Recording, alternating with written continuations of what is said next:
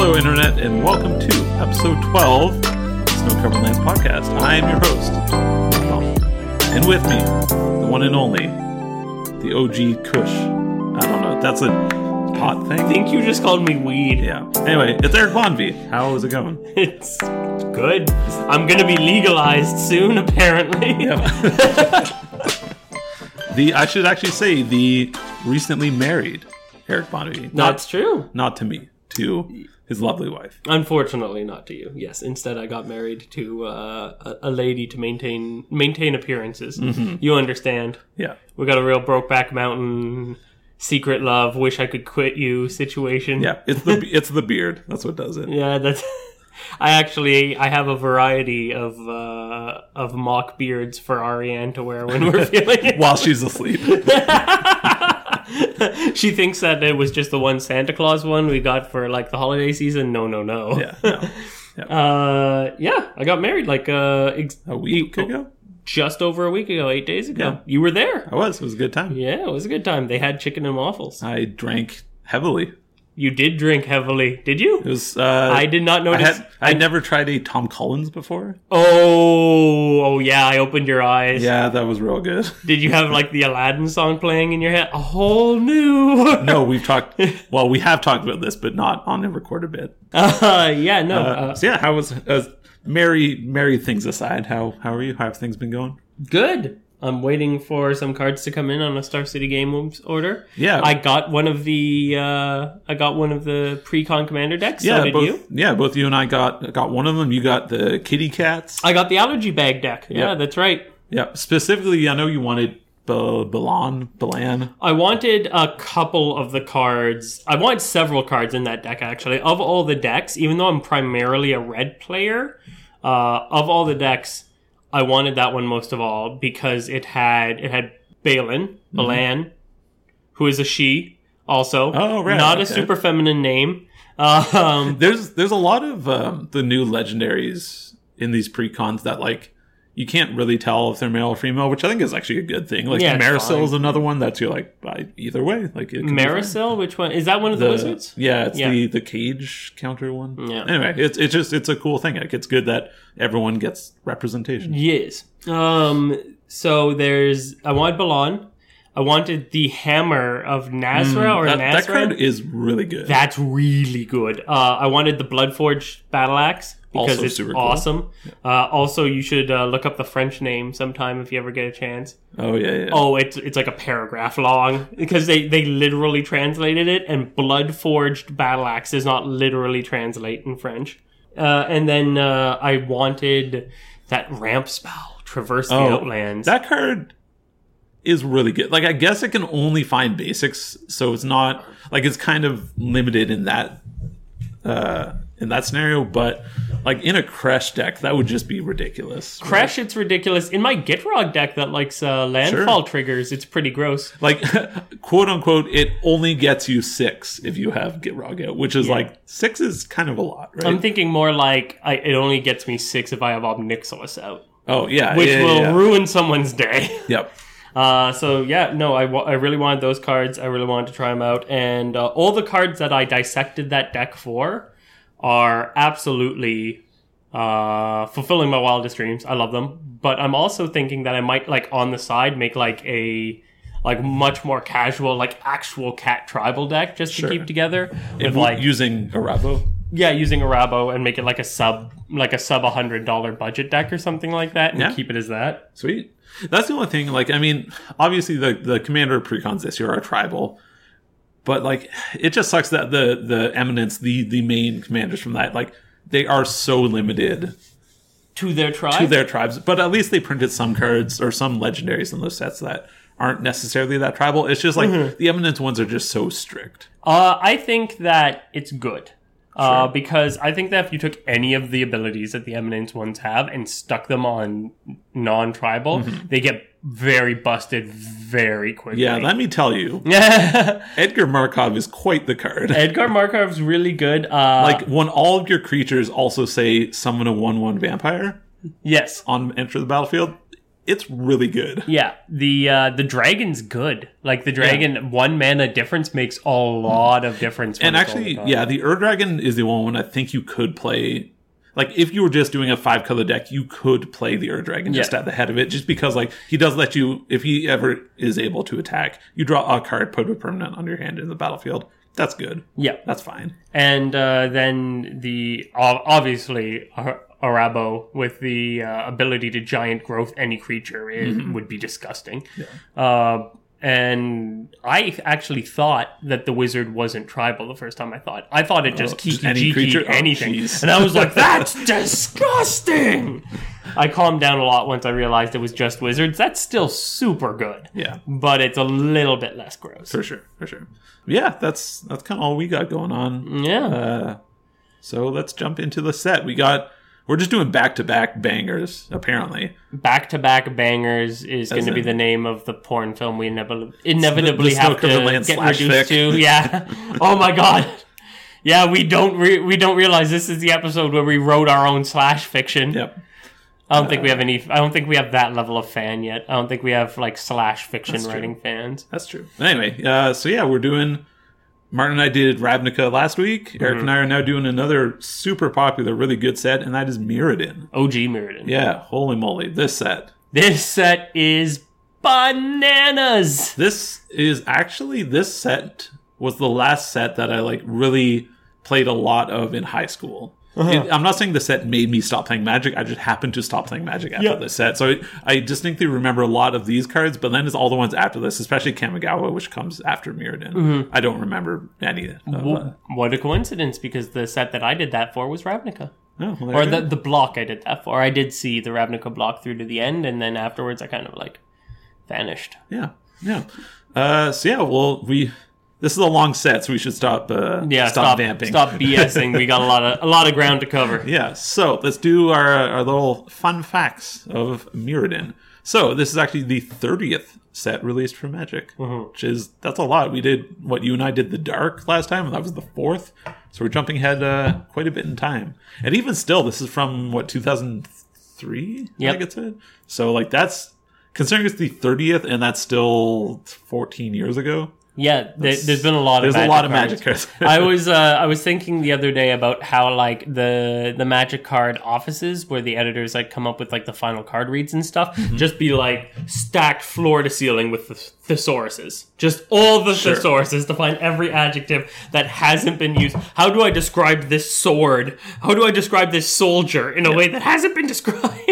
Yeah, for sure. So I think everybody listening to this knows, but this is a heavily artifact-focused set, which is sort of interesting. Magic has done that a couple times now, trying to create these these artifact-focused planes. And I think it's sort of interesting that they've been able to make them feel different. Kaladesh feels different than Mirrodin. I will say that Mirrodin is the first artifact-focused set that really felt artifact-focused to me. It felt like Mirrodin is the first set where the artifacts were so much at the forefront, where every other card kind of felt like it took a back seat. Definitely. Whereas in artifact-focused sets before, I think that they definitely had artifact flavor, but they were still focused on the main cards. This was the first time where you're this is the Borg planet. This is all machines. Yeah. Well, let's keep that going and say that the pre-release card for this set was, in fact, a Sword of Kaldra. It's the first time that we saw a alternate art pre-release card, and the first time that the pre-release card was not a creature. Yep. So it just goes to show how full-on artifact theme they were with this set. Yep.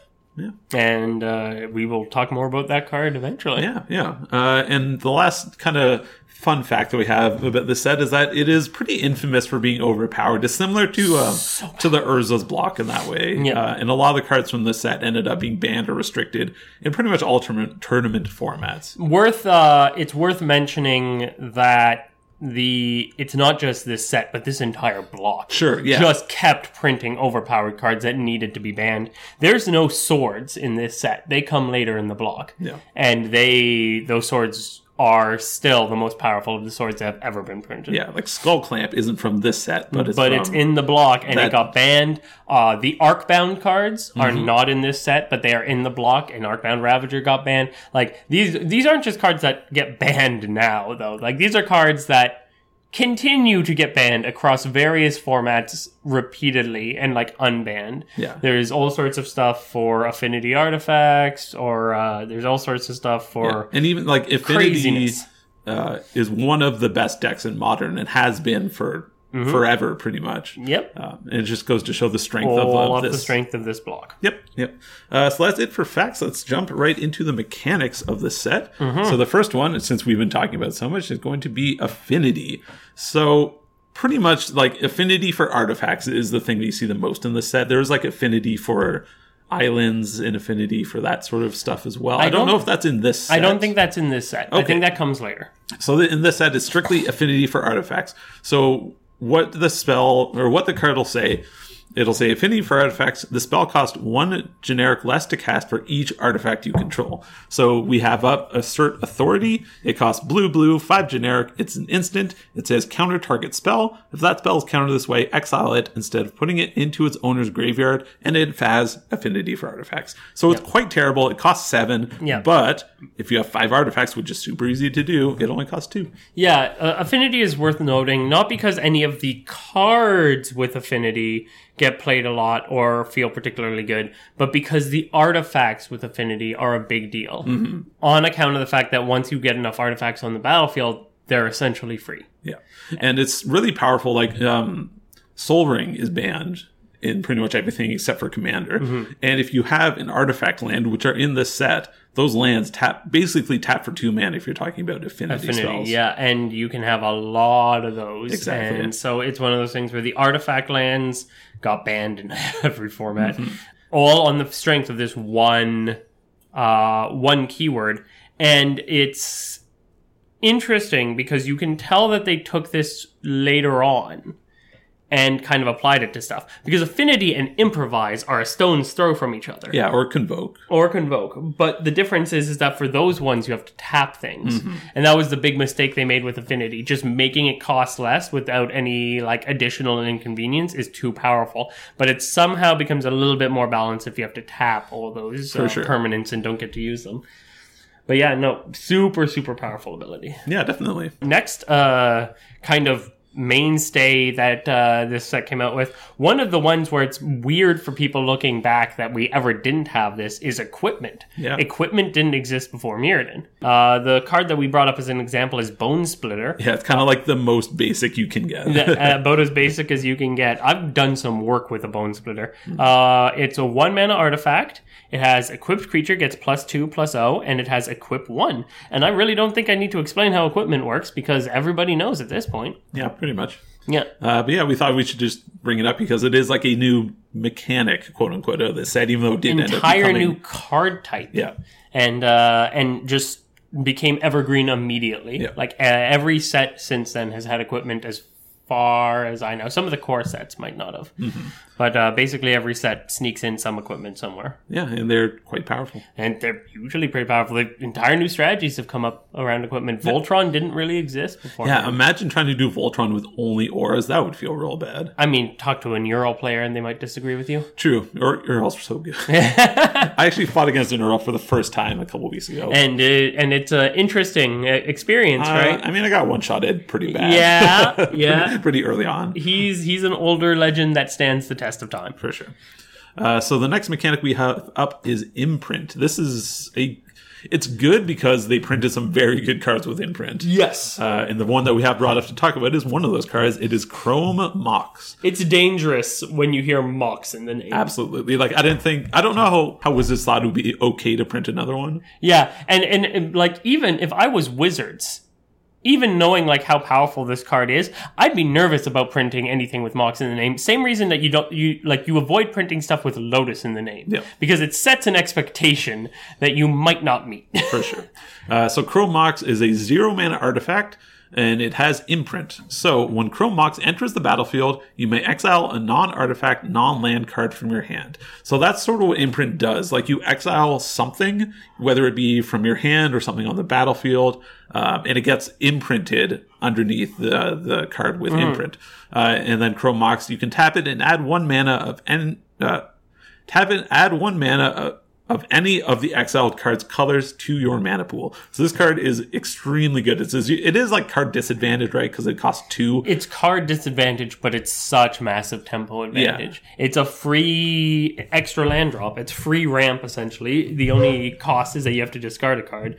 And this is really, really good in aggressive decks with 2 mana commanders. Mm-hmm. The first one that comes to my mind when I'm thinking about it is Skullbriar, the Walking Grave. Really likes getting Skullbriar out on turn 1. Yeah. And this is a way to do that. Yeah, it's very, very, very good. Mm-hmm. And it has a treasure printing from, is that... It's the Masterpiece Inventions from... Kaladesh? Kaladesh, yep. Yeah. Yep. Which art do you like more? I think I like classic. The original one looks really good. It's just like, it's that weird... Mirrodin feel? It just has weird art. But I'm not a fan of the Eternal Masters one. Yeah, the Eternal Masters one is a little different. Yeah. So what is our last mechanic here? Last mechanic is Entwine, which is a mechanic that I'm sure people are familiar with as well.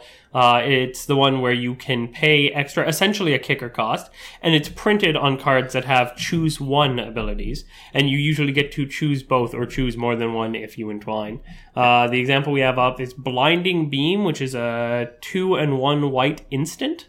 It is, and its choose ones are tap 2 target creatures, or creatures don't untap during target player's next untap step, and for an extra 1 mana, you can entwine those. Yeah. So we've seen abilities like this so often. You mentioned Kicker. Escalate is the most recent one I can think of. Escalate's definitely a play on Entwine. Yeah, because it's just more options, exactly. But Wizards definitely likes doing this sort of thing where you're able to just redo spells. Or enhance spells. Pay extra, For some reason I was thinking of buyback in my head, and I don't know why. Well, they like that too. Yes. If there's like 3 kind of mechanic things that they keep using over and over, it's threshold effects, it's kicker effects, and it's some kind of flashback, buyback, recursion effect. They really like all 3 of those. New ways to do all 3 of those. Yeah. And I mean, spells in general with Entwine are good. Like that variety that you have is key, I think. Yeah, the other thing about the Entwine cards is that they did a really good job with most of the Entwine cards of getting out stuff where either one of the effects is good and they synergize very powerfully. Yes, absolutely. Yeah. There's one of my favorite cards that we'll talk about, Promise of Power. And that's definitely a really neat like play on both of the things kind of interacting with each other. Yeah, so that is it for mechanics for the set. It's just the 4 of them. So we'll just hop into the 2 legendary creatures from this set. There's only short list this time. And then we'll have our little break and come back. But yes, legendary creatures. The first one we have up is a big one. It is Bosch Iron Golem. He's an 8 mana legendary artifact creature golem. He's an artifact creature Golem Legend. That's how old this set was. They didn't I was reading the Oracle. Yeah, I'm not a monster. They didn't make legendary a prefix until Kamigawa, I believe. That's so weird. Yeah, back in the day, man. Holy moly. Okay, so Bosch is a 6/7 trample, and he has an activated ability of red, 3 generic, sacrifice an artifact. Bosch Iron Golem deals damage equal to the sacrificed artifact's converted mana cost to target creature or player. He flings, but instead of power, it's based on the converted mana cost. Yeah, he's good. He's expensive. He is expensive. He used to be unplayable as a commander until they changed the color identity rules. Why do you say that? Maybe I haven't been playing that long, so I okay. This. Back in the day, color identity was the you don't know this. Back in the day for Commander, color identity was not the colors of mana symbols on the card. It was just only casting cost. Okay. So Bosch and Memlark were unplayable. It's like you could play them, but you couldn't activate their abilities, and it only gave you access to. So before wastes were printed and before a couple other things changed, I think you can play any basic in any deck now. I don't remember, but back in the day, the Bosch and Memlark were kind of the go-to true colorless generals because they gave you access to a basic land color, which the Eldrazi did not. Oh, okay. And so people would be able to actually run colored mana sources and stuff like that. Bosch is expensive, but he is fun. Yeah. He's very fun. There's all sorts of crazy shenanigans you can do with him. And of course, you can always give him a grafted exoskeleton if you feel like making enemies really quickly. Yep. Him and Spine of Ishsa seem like kind of best friends. Yep. He's as a commander, he's okay. I really like running him in artifact decks. Yeah, definitely. And he's the kind of thing that people kind of forget about. No one ever expects Bosch. Yeah. And he has gotten better and probably will continue to get better because Wizards does like giving red artifact stuff now. Yes. That's like one of the things of the colors, like funky things to do with artifacts. Mm-hmm. But that being said, if you're going for straight power level, Daretti is just better. Like, they do different things, but Daretti is just more powerful. But that's true of all the red artifact generals, because there's Slow Bad and there's Kukash, and there's a couple, like, you can fiddle around with some artifact stuff in red, but the absolute best is almost certainly Daretti. And speaking of Daretti, if you're running a Daretti deck, insanely good with Bosch. Sure. Because you can cheat out the 8 mana. You don't need to pay. You just Goblin Welder brought Bosch onto the battlefield, and then you have your mana free to throw something. Yep. And Wizards knew that because they printed Bosch in that deck. Yeah, and Bosch, it's important to note that Bosch is sacrifice an artifact, not sacrifice another artifact. Yeah. So you can use him as an 8 mana shot to the dome. Yeah. He can curl up in a ball and just throw himself. And just fastball special himself at the opponent's face. Yeah, he does that. That's red. Next legend, and the last legend in the set, is Glissa Sunseeker. She's 2/2 green for a legendary creature elf with first strike. She's a 3/2, and she also has another very kind of novel ability. You can tap her to destroy target artifact if its converted mana cost is equal to the amount of mana in your mana pool. Now, it is super important that it has to be exactly the same amount. It can't be equal or less. Yes. I don't think I've ever seen an ability like this on another creature where it's so restrictive. Not a common ability. Yeah, it's kind of Steel Hellkite, kind of, except it's trigger on tap. It's kind of another card we'll talk about later. But like Pernicious Deity kind of thing where it's like it depends upon a certain mana guess, cost. Yeah. It's just, I like her because of that, because she is so weird. Unique. Yeah. Now, what she's doing is not the most unique and not the most interesting. Yeah, the problem with Glissa is that there's so much good green artifact removal that playing, like, Glissa is, like, fine artifact removal, but unless you're really motivated to play some elves, or you're really going to capitalize on that first strike, there's not terribly compelling it's reason it'll to be play her. cute when you play your liquid metal coating. Yeah. And you start blowing up quote unquote non-artifacts, but it seems like a lot of work for like something kind of generic.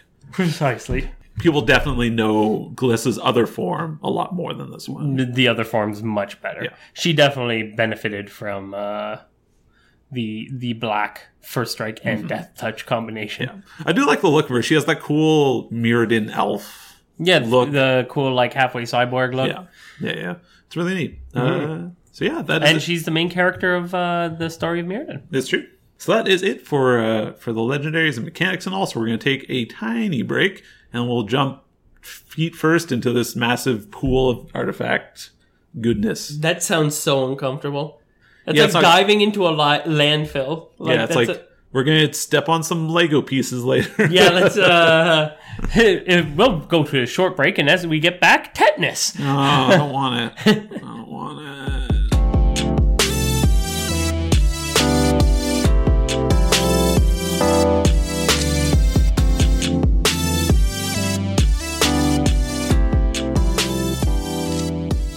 And welcome back. Eric and I are ready to tap some non-colored mana and talk about some artifact cards. Eric's just looking at me. I'm giving you the judgment. I really did a bad one last episode. What was it? I talked about because we were doing Ravnica, and I'm like, it's time to gentrify the city and open up some coffee shops. Oh God. All right. So, Mirrodin, let's do it. The first card we have up is Aether Spellbomb. It is a 1-mana artifact. You can pay a blue, sacrifice it, and return target creature to its owner's hand, or you can pay a generic, sacrifice it, and draw a card. So this is from a cycle of spell bombs, and not only that, like there are other cycles of spell bombs in other sets. Like this is a pretty common thing. Yeah, this kind of spawned the spell bombs. It's a big deal because of eggs in Modern. Mm-hmm. They used some of the spell bombs and everything like that. But it was just worth mentioning that the Aether spell bomb or the spell bomb cycle exists, and there are varying levels of good to great. I think this is probably the best one. This one's really good. Yeah, those are both things that you would want to do. Yeah, exactly. And especially when you can recur artifacts, that's a big thing, is that if you can repeatedly, all of them can let you draw a card, but when you can repeatedly just knock your opponent's creatures back to your hand or reuse your own effects, that's really powerful. Yeah, definitely. It's a cheap little thing, like it's not going to make or break a deck, but it's a good thing to have. It's really good in the spell bombs and spell bomb like effects and any other kind of egg effects is really good in that future Glissa we talked about. Yeah, definitely. Where she's constantly bringing them back, and it's a really good way to get card advantage. Absolutely. So this card I pulled up because it's awful. It's called Arc Slogger, and it's the kind of unique weirdness that when you have a set where they're designing such strange effects and like off the wall stuff that a large chunk of the set gets banned, you are also going to have some off the wall ideas that end up being just trash. Yeah, that's something we didn't really mention at the top of the episode, and I know we say this almost every episode. This set is weird. This set is very weird. Like, for all that it is artifact focused, yes, there are also just like a lot of really off the wall kind of effects, like Arc Slogger. Arc Slogger. So Arc Slogger is 3 and 2 red for a beast creature. He's a 4/5, and he has an ability where you can pay 1 red and exile the top 10 cards of your library, and he will deal 2 damage to target creature or player. What deck plays this? An Izzet deck with Lab Maniac. Is that it? You combo this with the Lab Maniac? That's the answer? You can shotgun your library real fast. That's fair. All right, cool. You found the answer. I had nothing. Oh, I was like, I didn't even know what format played this. This is not a bomb in Legend or in Limited. No. This is not good.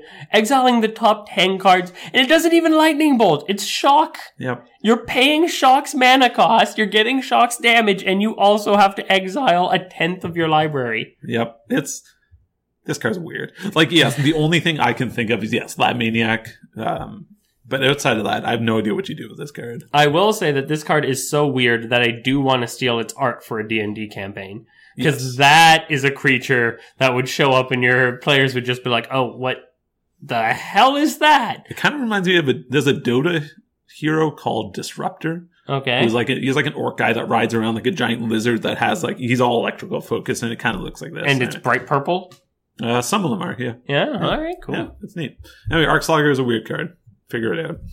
So our next card up is Auriok Steel Shaper. It's a white and a generic for a 1/1 human soldier, and it reads, equip costs you pay cost 1 less, and then as long as Auriok Steel Shaper is equipped, each creature you control that's a soldier or a knight gets +1/+1. Notable because he is a soldier. Yeah. Absolutely. And that, elusive knight tribal gets another card. Yep. Yeah, that ever elusive, what was it, Mardu? Mardu Knight Tribal? I was really hoping Edgar Markov was going to be Knight Tribal. Isn't he a knight? He is, but when I first saw the card, and we talked about this. Yes. I really want it to be knights and not vampires. Yeah, well, you can still do Mardu Knight Tribal. I believe in you. So Auriok Steel Shaper is he's gone down in value a little bit as better and better synergy with equipment cards have come out, but he's still a decent one, and he is very good if you have a soldier tribal that runs a lot of equipment.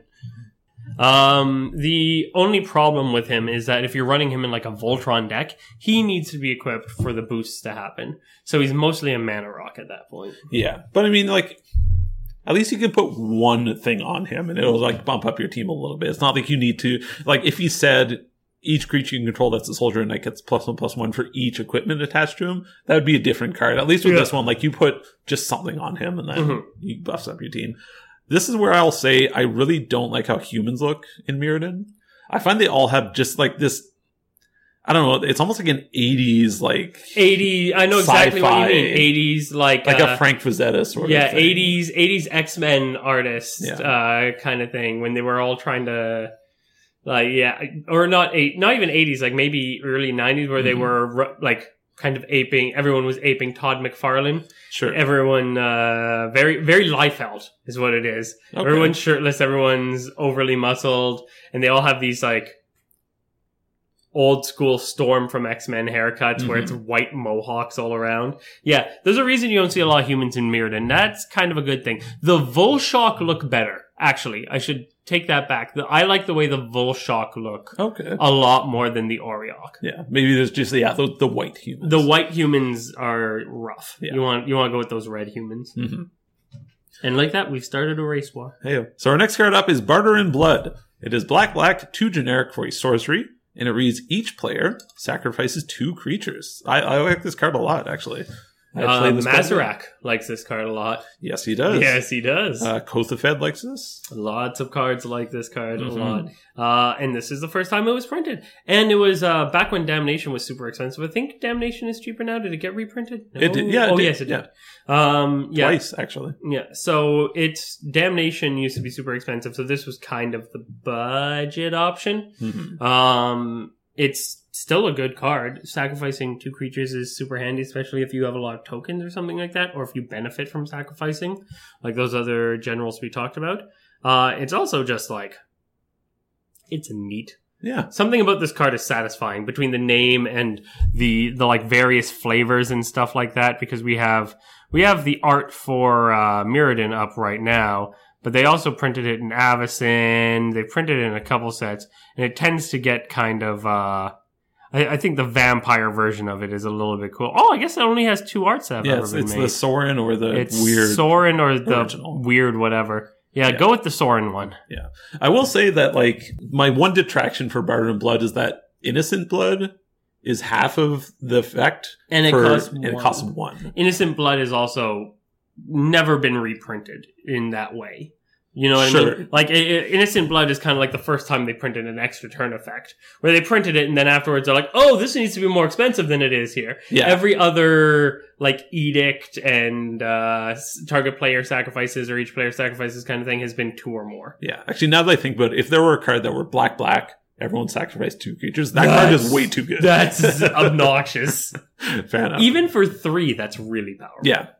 Next card we're going to talk about is Blinkmoth Urn. Blinkmoth Urn is a 5-mana artifact, and it has, at the beginning of each player's pre-combat main phase, if Blinkmoth Urn is untapped, that player adds a colorless to his or her mana pool for each artifact he or she controls. Kind of a weird group huggy card in the same way Howling Mine is. Very Howling Mine. Well, yes, but if you're putting this in your deck, you're going to get so much more out of it than everyone else is. In theory, but Howling Mine's kind of the same way. You can tap down Howling Mine to avoid its effect. Yeah, it's sort of funny that this has that same old artifacts don't work when they're tapped. They brought it back for Mirrodin. I don't know that we see it again. I don't know if they've ever fiddled with it again, but like they brought it back for a lot of cards we're going to talk about in Mirrodin, and it's like group hug unless you can tap down your artifact. And of course, this being an artifact base set, there's several cards that can tap down your own artifacts. This is obnoxiously powerful. Yes, it's very, very good. It is one of those, like, it costs 5 mana and then you start ramping, but the amount that you're going to get out of this is just so absurd. So absurd. It's so gross. Yeah. So our next card up is called Broodstar, which is just a great name. It costs blue and 8 for a star beast. It has affinity for artifacts. It has flying, and it reads, Broodstar's power and toughness are each equal to the number of artifacts you control. So you get to affinity it out, and then it also plays around with how many you have, with equaling their power and toughness. This card's great. If you were casting this for only the colored mana, that means you have 8 artifacts. Yeah, so you get an evasive at least 8/8 flyer for 2. Yeah, that seems alright. Seems okay? Yeah. Also, this is another Mirrodin card where it's worth playing for the art alone. Yeah, holy crap, I want to see this card in foil. Yeah, it's so cool. Yeah, and like kind of like beetle-looking wings or plates. Yeah, it's a weird-looking thing. It's weird, but it's so cool. Yeah, it's rad. I'm very into it. Yeah, they had some really imaginative designs in this. Next card we're going to talk about, modern players I'm sure would recognize, or even legacy players I think know this card. Chalice of the Void. Chalice of the Void is an XX artifact. And it says, when Chalice of the Void comes into play with X charge counters on it. Whenever a player plays a spell with converted mana cost equal to the number of charge counters on Chalice of the Void, counter that spell. Mm-hmm. It's a nasty stacks hate bear card. Absolutely.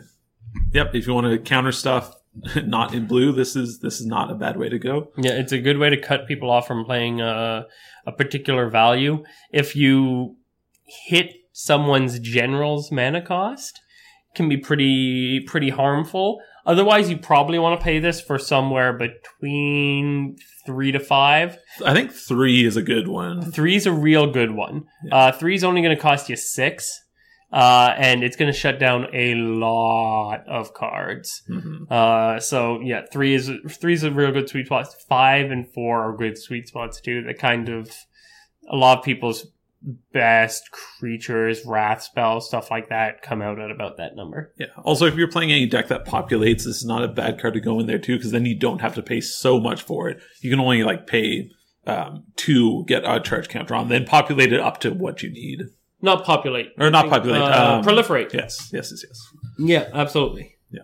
I also super like the art on this. I know it did get a masterpiece as well, but the original art is just really evocative looking. Yeah. It's like an action shot. The non-original art is kind of boring looking, if I'm being honest. Yeah, I'm not super into it.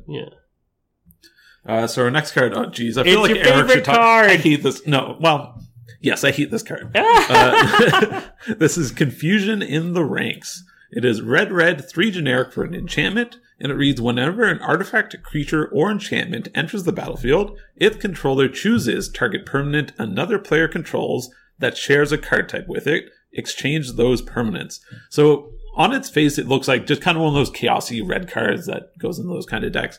It gets super gross with Norrin, as I found out from Eric. Nick has some regrets in dealing with Confusion in the Ranks in his past. Yeah. He's not fond of how things went down when I was playing my Norrin deck and Confusion in the Ranks came out and he had no enchantment removal on hand. So yeah, I think that's the main part, is that I was playing mono black at the time. Yeah. And had no way of dealing with it. I think if you did, it wouldn't be that bad. This card is just, it's weird.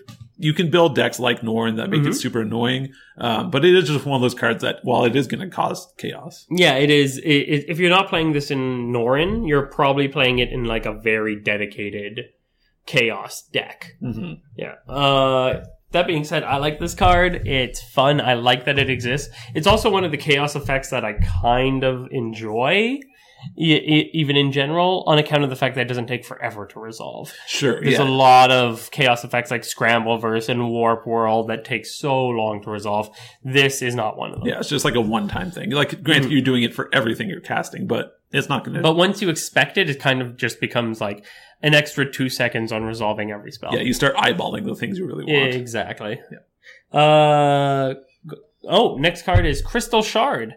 Again, part of a cycle, the Shard cycle. Very powerful cycle. Very. A lot of these other Shard cards are super strong, but Crystal Shard's a really good one too. Mm-hmm. It costs 3 colorless. It's an artifact, as all of these cycles are, and they'll have an ability that triggers on paying 3 and tapping, 3 colorless that is, or paying 1 of a specific color and tapping. The Crystal Shard's the blue one, so you can pay 3 colorless and tap it, or 1 blue and tap it, to return a creature to its owner's hand unless its controller pays 1.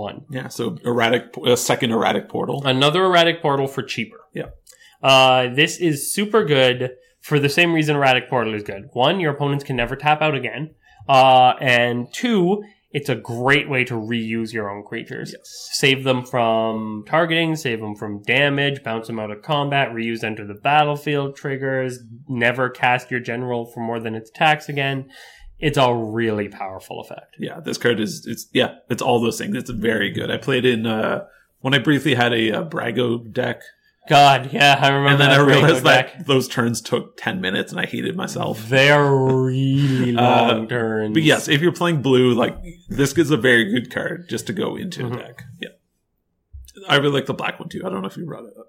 I don't think I did, but it's super good. Oh, yeah. The black one is also really good. Skeleton Shard. Yeah. You return a artifact creature from your graveyard to your hand. Yep. For 1 black mana. That card is great. It went right into my Rakdos artifacts deck. Yep. So our next card up is Culling Scales. It is a 3-mana artifact, and it reads, at the beginning of your upkeep, destroy target non-land permanent with the lowest converted mana cost. If 2 or more permanents are tied, you get to pick one. Yep.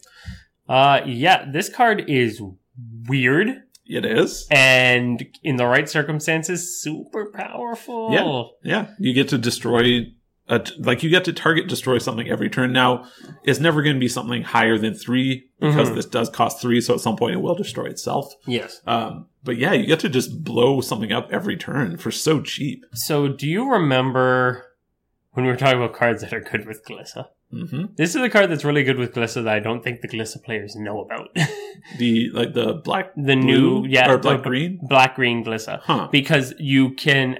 What it means is that at the beginning of your upkeep, you're going to get a Glissa trigger, no matter what. Unless you destroy it itself, and then if you ever need to get it back, it's pretty easy to do in that deck. Yeah, it's super powerful in that deck. Outside of that, it's okay. It's good in kind of a haterade deck where you're constantly trying to stack on as many of these kind of enchantments and artifacts that just kind of screw over the way people want to play the game. Yeah, I'm actually kind of surprised I didn't put this in my Kothafed deck. That seems like it would be alright. It's because you didn't know it existed. That's accurate. Yeah. There's going to be a lot of that as we're going through this set. It's true. For all that, I did play this set a lot. There were a lot of cards. I was bad at playing back then, so there are a lot of these cards that are really good that I just didn't really know about. Mm-hmm.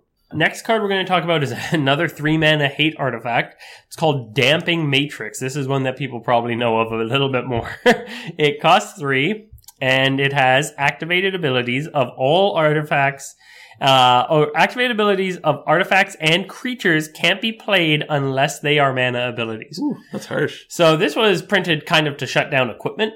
In the equipment set, it was like immediate answer to equipment. You can't equip anything. Sure. In addition to all the other artifact abilities it shuts down. Nowadays, it's mean. Yeah, it's real harsh. It's what, Lavinia, but an artifact, sort of? Lavinia does shut down mana abilities as well. Lavinia arrests, right? Yeah. For a turn? No, forever. No, what does she do? Lavinia, she just activated abilities of creatures can't be activated.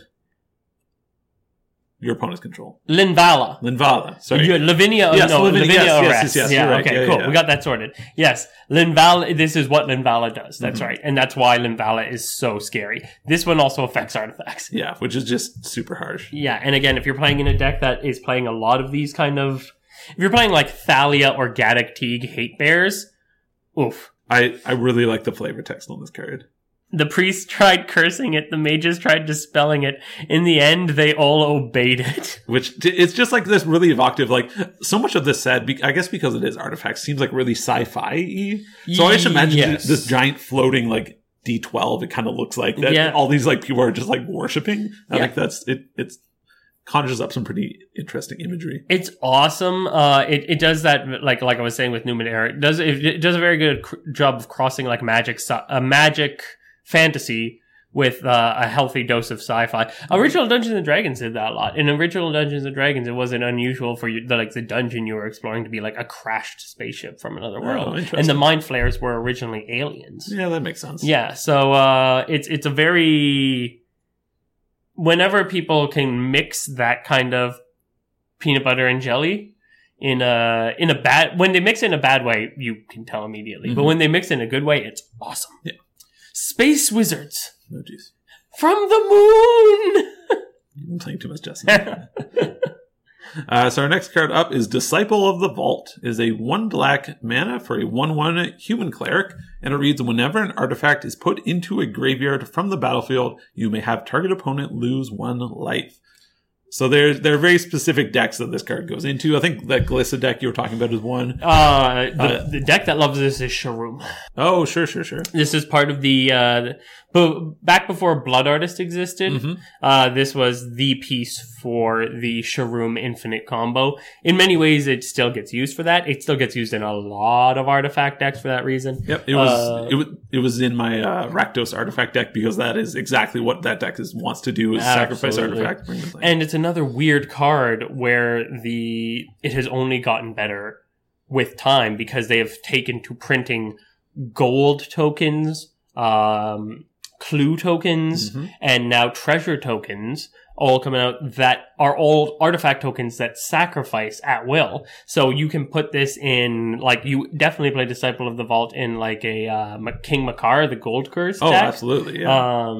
Or anything that's going to be like accumulating a lot of those tokens so you could get rid of them all at once. This is a way to like straight up kill people. Costs 1 mana. Yeah. That's the other big thing. Yeah. That's the thing a lot of people don't consider, is that if this costs 3, you'd be like, yeah, I can see how some specific decks would play it. It's a 1 mana black creature. It's crazy. It's very good. This is a card that is also good, but in a less obvious way.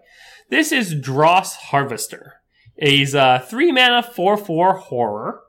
He has protection from white. At the beginning of your end step, you lose 4 life. But whenever a creature dies, you gain 2 life. This is another card that was a lot better before Blood Artist came out. Sure. But it's still pretty good. Yeah.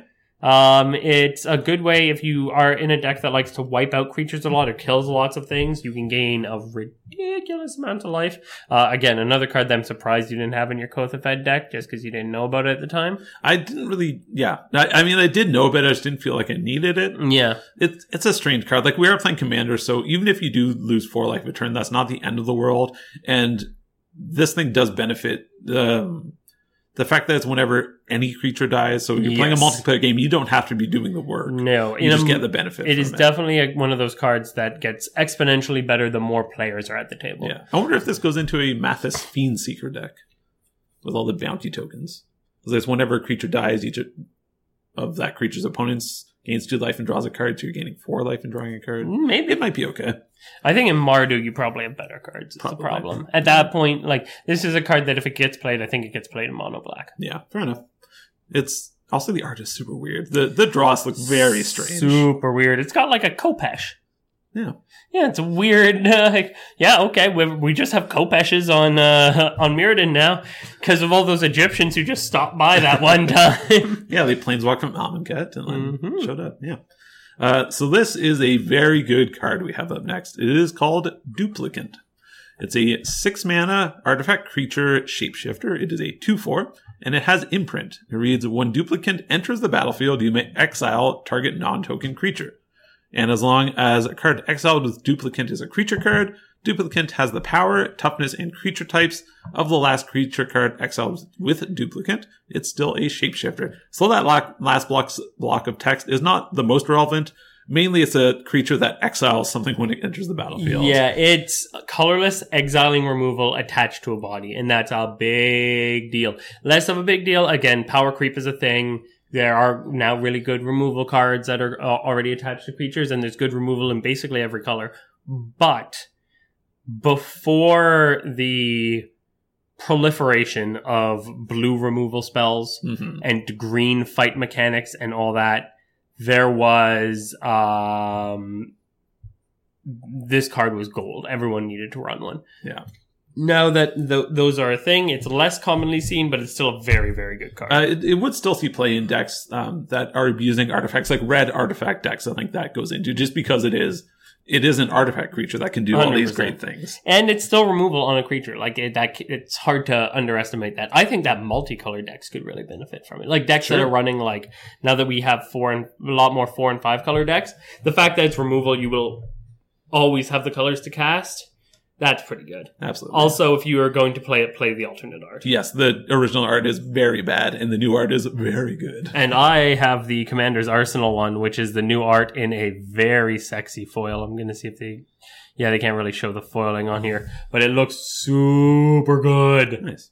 Next card we're going to talk about is Imperial Plate. Spelt oddly, EMPYRIAL. And it costs 2, and it's an equipment. And it has, it equips for 2 as well. And it has equipped creature gets +1/+1 for each card in your hand. Yeah, this guy's good. In the right decks. Yeah. I once upon a time ran an Isamaru deck. Sure. That I famously made to be as fast as it possibly could. I called it Speed Puppy. It was literally like turn 1, Isamaru, turn 2, something to boost its power or some kind of ramp, turn 3, something to boost its power, turn 4, someone's probably dead. Hopefully, At yeah. that point, Imperial Plate did work in that deck. Not because I was able to draw a lot of cards, but because I would get it out on turn 2 and equip it on turn 3 before I did anything else. So I was literally getting value out of it because I was playing it before I had played much of anything else. Yeah, before you could like dump your hand, it would be giving him like +5 or something like that, which is like just fine. It usually gave him more because all I was playing was lands and then equipping. So it usually gave like +6, +7. Hey, that's great. And when so your 8 power puppy coming at you immediately. Mm-hmm. And there are definitely decks you can build where it would give quite a bit more. Oh, yes. Yes. Than 6 or 7. Yep. It's good. Good It's card. cheap. The equip cost is cheap. It's all run good. Mm-hmm. Yep. Oh, boy. Oh, Talk yes. about good cards. So our next card is Extraplanar Lens. It is a 3-mana artifact. It has Imprint, so when Extraplanar Lens enters the battlefield, you may exile a target land you control, and whenever a land with the same name as the exiled card is tapped for mana, its controller adds 1 mana to his or her mana pool of any type that land produced. So this does affect everyone. However, the trick that everyone does with this card is they play snow-covered lands. Yes. So that only you are really getting the benefit from it, which is sort of cheeky. Mm-hmm. It's good. It's a 3-mana mana doubler. You do have to get rid of one of your lands, but still. The guy who designed Imprint was not heckin' about. That's right. He was like, I'm going to make this keyword ability, and I'm going to put it on such good cards that they're going to have to love me. Mm-hmm. Yeah, Imprint cards are so powerful. Yeah, it's kind of gross. Yeah, but this is insane. This is short of like Cabal Coffers, the cheapest mana doubler you can get. Pretty much, yeah. Like it's Mana Flare. Yeah, we've seen Cage Sun and that sort of thing that cost like double what Extraplanar Lens does. Yeah, there's that glove, the Power Glove, that is... Oh, Gauntlet of Power? Yeah, Gauntlet of Might? No, they both exist. You're thinking of Gauntlet of Power is the 5-color one. Gauntlet of Might also exists. It costs 1 less. It's only for red, and it's a very old card. And it's super expensive, yes. So it's one of those cards like Imperial Recruiter that's super expensive unless you play online, and then it's pennies. Fair enough. Next card we're going to talk about is an uncommon. You won't believe me when I finish the end of this read, but it is an uncommon. It's 2 and 1 blue for Fabricate. A blue sorcery that lets you search your library for an artifact card, reveal it, and put it into your hand. Then shuffle your library. It's just a tutor. Yeah, that's great. Yes, I know, it's great. I mean, it isn't as good as the good black tutors, but it is still very powerful. It's super powerful, especially in a color that doesn't generally get a lot of tutors. So yeah, it's a really, really strong effect, and it's just good. That's all. Yeah, like if you're playing an artifact deck, like you're gonna know if that is a card you want to play. 100%. Right, you yeah. know, like as I read that, you know whether that goes in your deck or not. Yeah, absolutely. You can put in your Mistform Ultimus deck to get all your Voltron pieces. Sure, let's go. Yeah, let's do it. So our next card up is Farsight Mask. It has some very weird art. It is a 5-mana artifact, and it reads, whenever a source an opponent controls deals damage to you, if Farsight Mask is untapped, you may draw a card. I see no evil, because I'm wearing this terrible mask. Oh, this is the anti-Perfroze card, right? No, you're going to be dead before you can use those. It's super, super good. And it's another one of those weird artifacts that cares whether it's tapped or not. Mm-hmm. Yeah. But yeah, whenever a source an opponent controls deals damage to you, draw a card is a pretty powerful freaking effect. Yeah, that's not bad. Another card that people are going to be surprised when I say it's uncommon. Mm-hmm.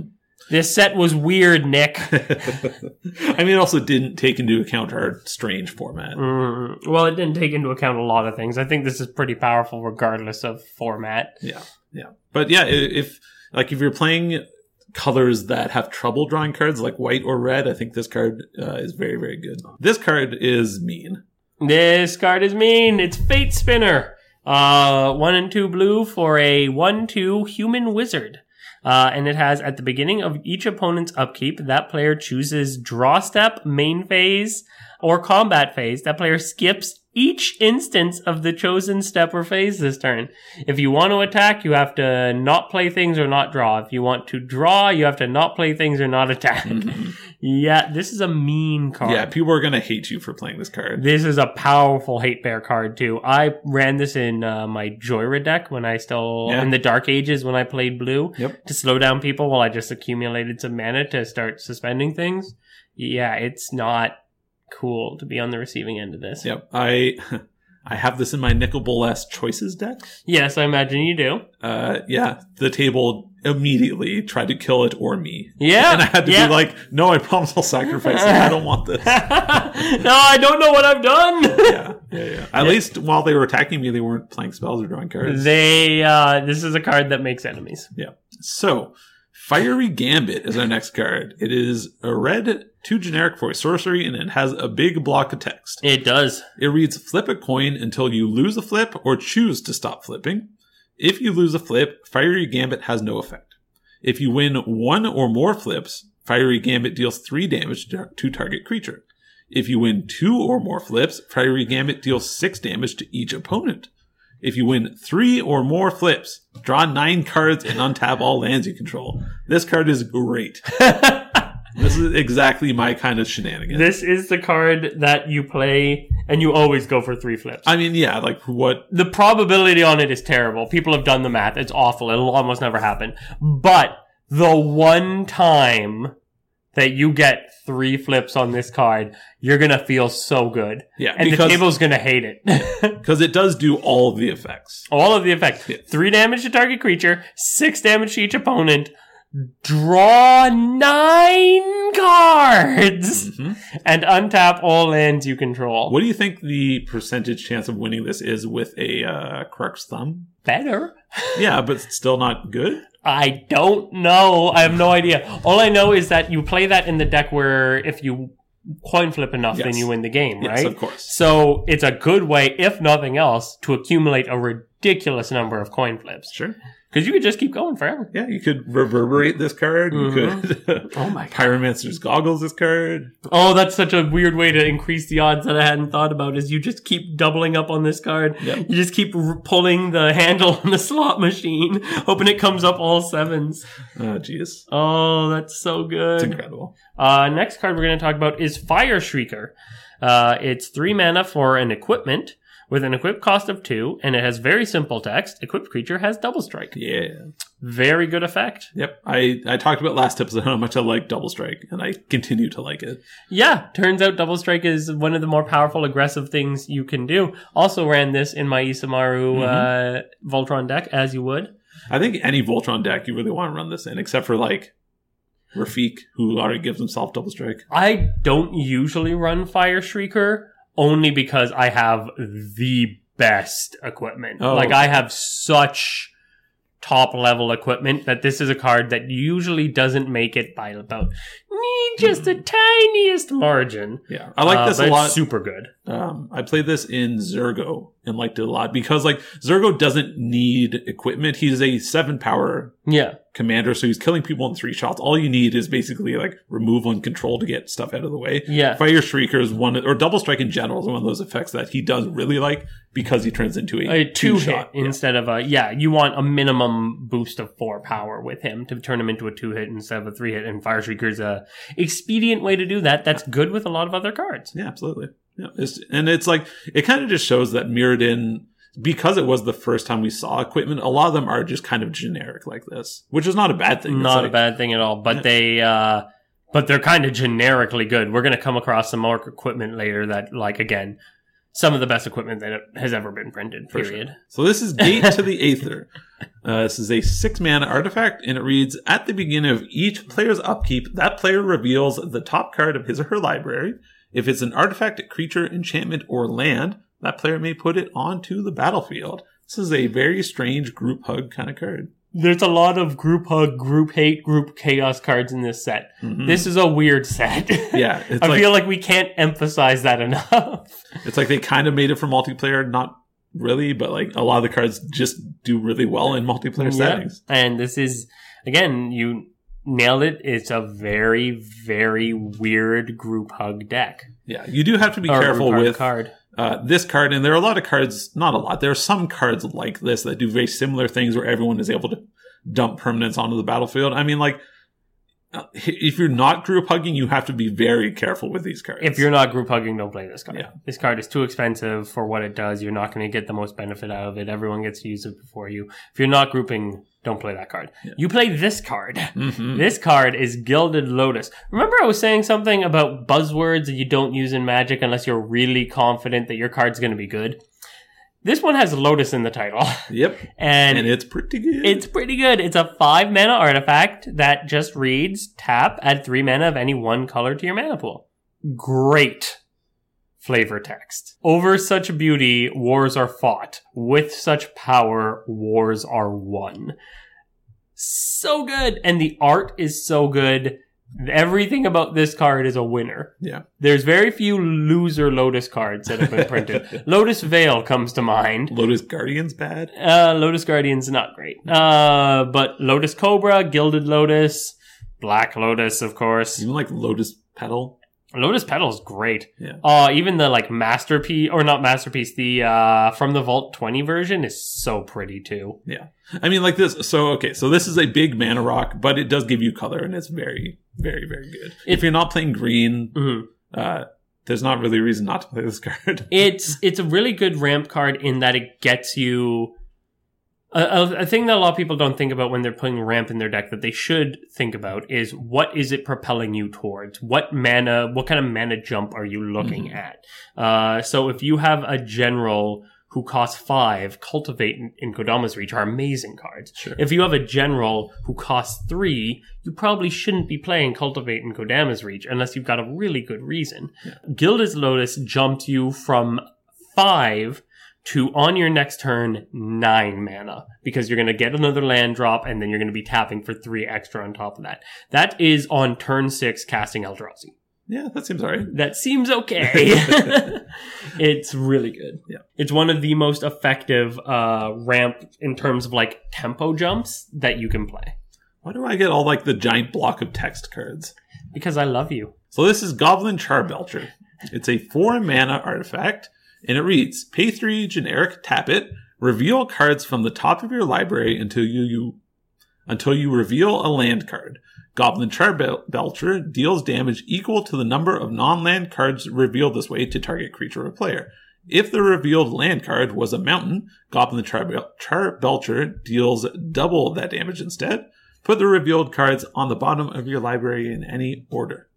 This is a very weird card. It was a modern deck for a hot minute. Yeah. It might still be. I don't know.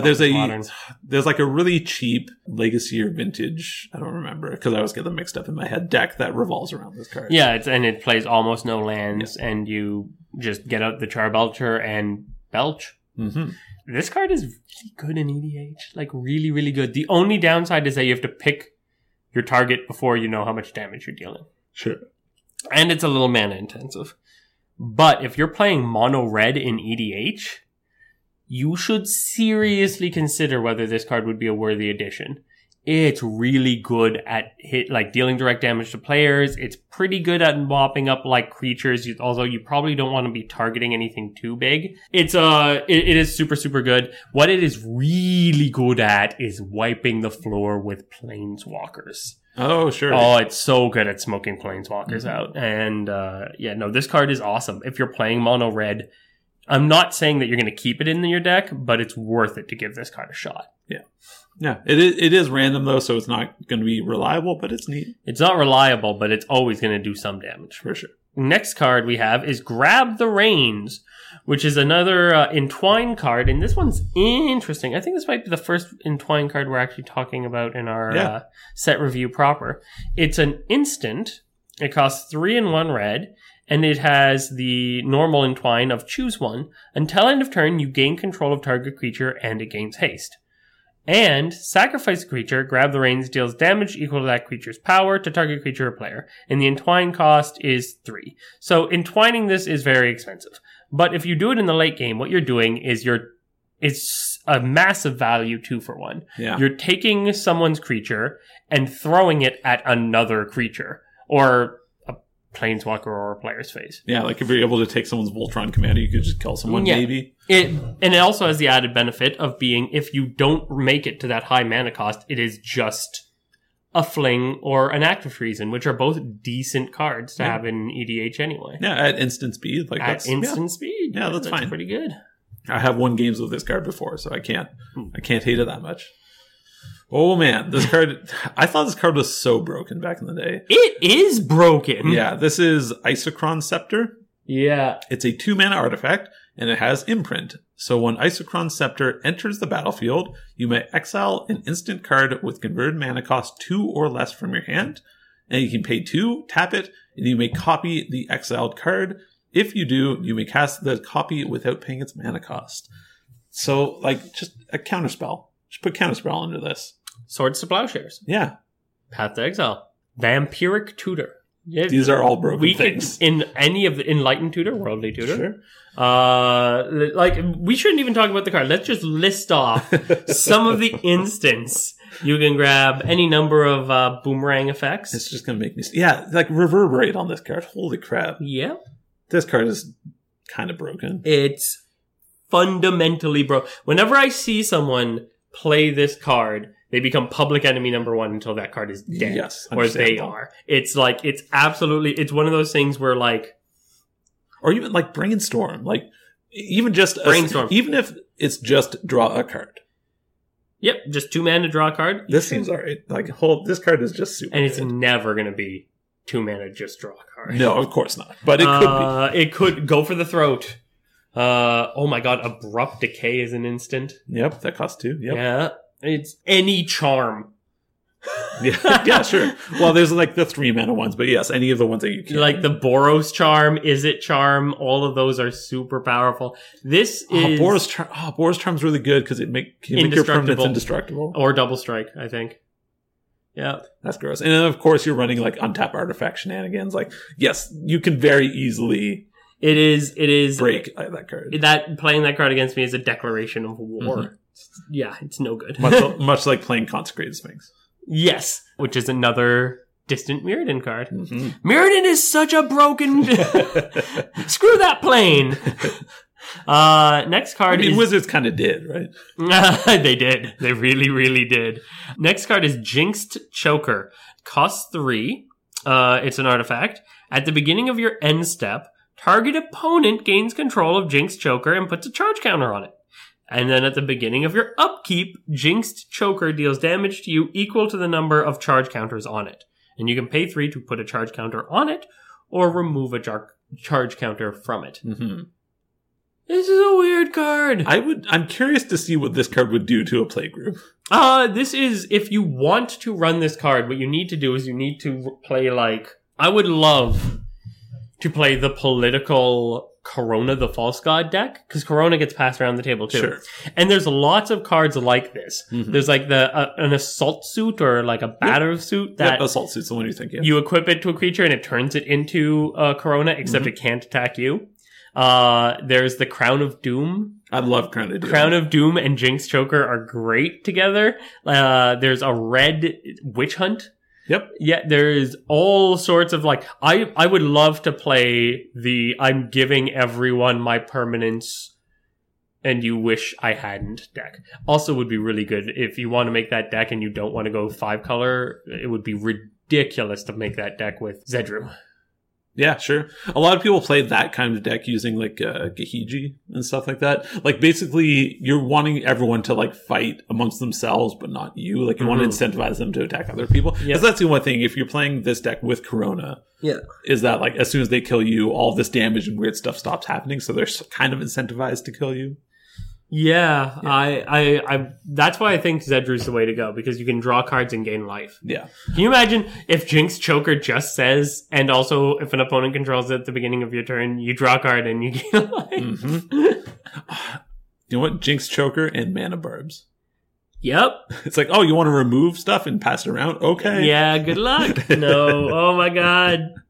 We're monsters, Nick. That card's so weird. Hey! Speak of the devil. Yeah, we've mentioned this card quite a few times on this podcast. Yeah, Krark's Thumb. It's a 2-mana legendary artifact. Krark's Thumb is legendary. It is. There's no thumb like it in existence. I mean, in theory, Krark has another one, but it can't exist at the same time. So. And so if you would flip a coin, instead you flip 2 coins, and ignore 1. Yep. If you're building that deck and just that deck, Yeah. this card goes in, but otherwise it's not particularly good. But you put it in that deck. And I love cards that have a clear purpose. Mhm. Like when it's just like generic good stuff artifacts, it's a little too general for me. But if you have a card like Krark's Thumb, where this goes in one deck. There is one deck that uses this card. It's the only deck that uses this card. And if you want to play this card, that's fine, but you have to play this deck. I like cards like that. I like misfits that have one home. Yeah. And not only does this card go in that deck, it is the best card in that deck. That deck, easily by a country mile. It's like this and then the one that you win the game when you flip. Those are the two cards. I also love the idea that it's lucky because Krark was just really good at flipping coins, and it's the thumb he was flipping coins with. So like the idea that you have to use his lucky thumb to flip the coins when you're doing your coin flip, like you're like holding it like a rabbit's foot and you put the coin on the end and like flick your wrist. Yeah, I'm very into it. Yeah, it's awesome. Yeah. So our next card up is Leonin Abunas? Abunas.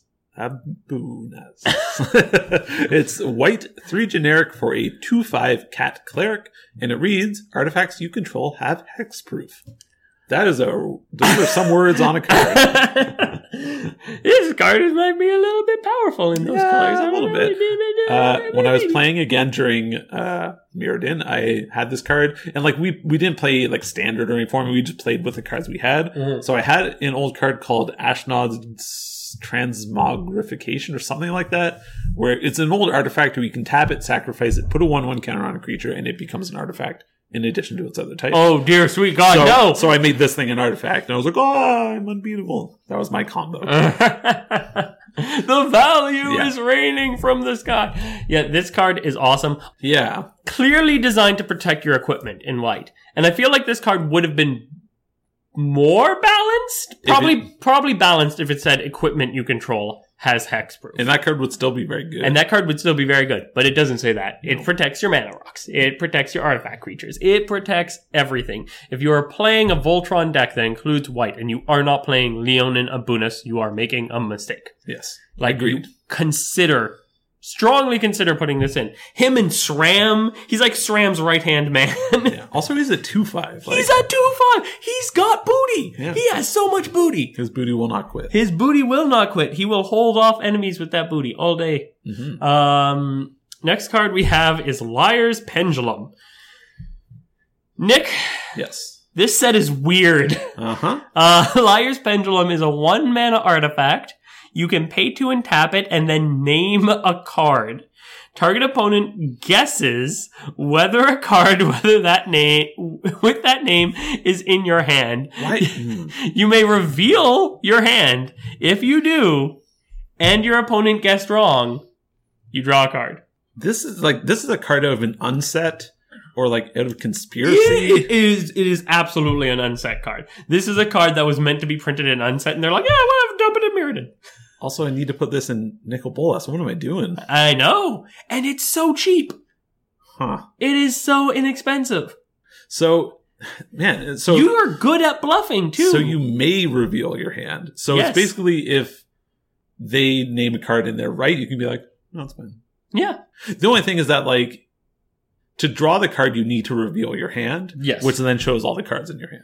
Yes, but you have now drawn a card, and on your next turn, when this untaps, you will have another card. So you're 2 more cards in your bluff ratio, I guess. And there's some sneaky thing. You can, like, keep naming basic lands. That's true. And people are going to be like, well, statistically, at some point, he's going to have a basic land in his hand, probably. It's all sorts of weird mind games. And this is another thing where people, I saw an article talking about FNMs the other day, or a Reddit post talking about FNMs and how people like underestimate the mental game of FNMs.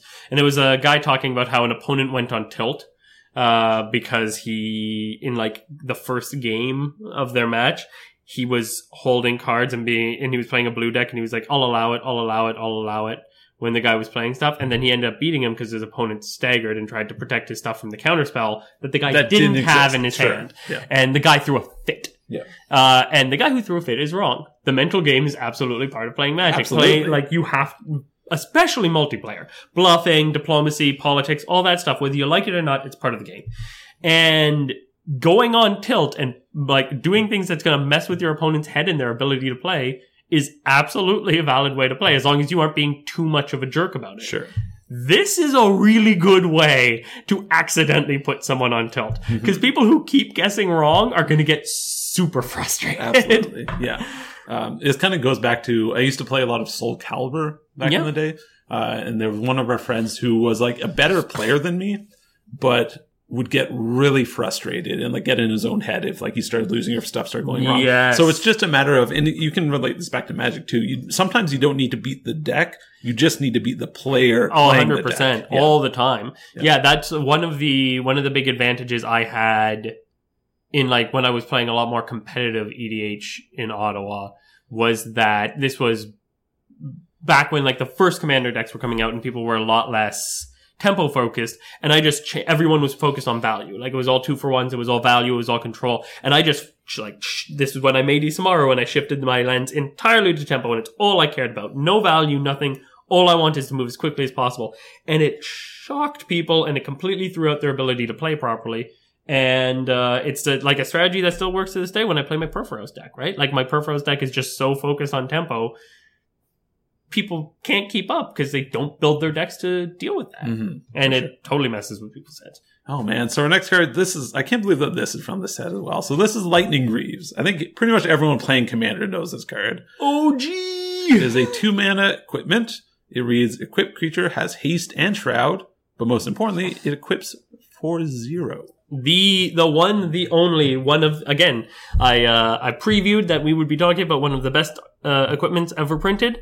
This, I don't know if it's the best equipment ever printed, but it gets to enter that grand arena. Absolutely. It gets to participate in that fight. Yeah. It's up there with stuff like Skull Clamp. It's the swords. It's better than most of the swords. It's so good. The fact that it equips for 0 shows that like Wizards didn't quite know what they were doing. They did not know what they were doing. Yeah. They were like, there's some designer back there just like being like, 1. I could have made it cost 1 and it would have made such a difference. Yeah. But they didn't. They made Lightning Greaves. And the idea, I think, behind making it an equip cost 0 was to make it go as fast as possible. You wanted this to be like, it's speedy quick. But like everything about this card rocks. Its power level is insane. Its mana cost is super low, crazy low mana investment. It gives haste to every single color. Haste and Shroud is really good, but haste is something that a lot of colors don't have access to. And this is one of the only ways to give it to all the colors. The art is good. The flavor text is great when you get to different versions of the card that don't have the full-on equip spiel on it. Yeah, talking about like lightning struck. Yeah. After lightning struck the cliffs, the ore became iron, the iron became steel, and the steel became Greaves, and the lightning never left. Yeah. That's awesome. And on top of that, like almost all the versions have this art because this art is so good. But there is a really badass... The Masterpiece looks really good. There's the Masterpiece one, but there's an FNM Lightning Greave. Okay, so the Masterpiece, I don't like the Masterpiece one that much, actually. That's I know the one that you're me. talking about. Yeah, the FNM one. Where it's like someone running. It's someone mid-sprint. Yeah. That looks super good. Yeah. So I will say there is a conversation to be had whether Lightning Greaves or Swiftfoot Boots are better. Absolutely. So Swiftfoot Boots does almost the same thing. It costs 2. The equipped creature gets haste and hexproof, and it equips for 1. So they're so similar, but if you're playing a Voltron deck, the fact that Lightning Greaves gives Shroud instead of hexproof can really, really get you. Yes. Like it doesn't matter until it super does. Yeah. You know? So I think there's an argument for both as to which one is better. Like Swiftfoot Boots definitely gets like the most people just think it's a worse version of Lightning Greaves, and most of the time it is, but I don't know. So I would argue that Lightning Greaves is the better of the 2 cards. However, people severely underestimate Swiftfoot Boots. That's how that showdown ends, in my opinion. Lightning Greaves is better. Lightning Greaves goes in almost every deck.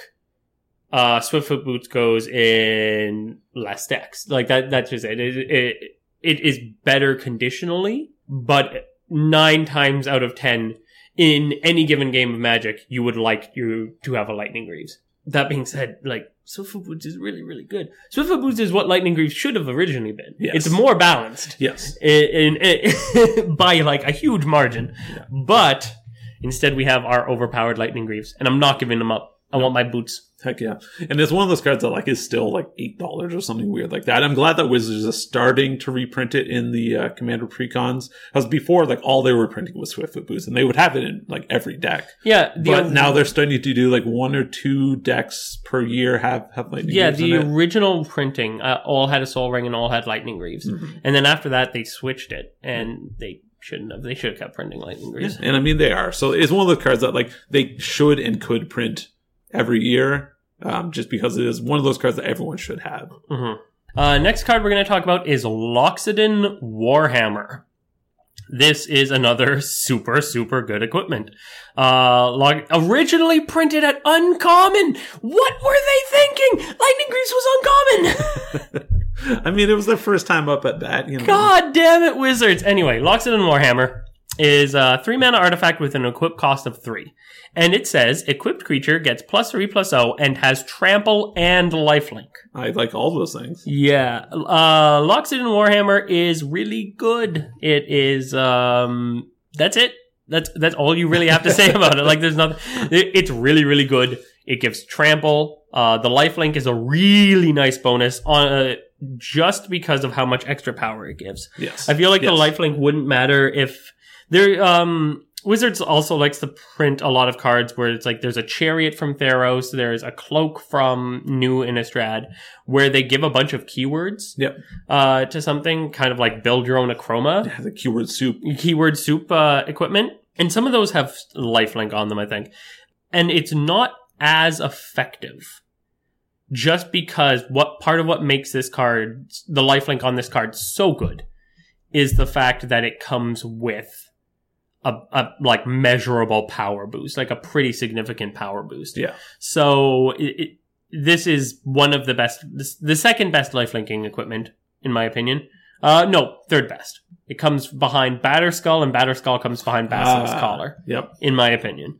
Rearrange that list as you like. I was going to say, like, G-Take kind of counts. G-Take, yeah, kind of counts.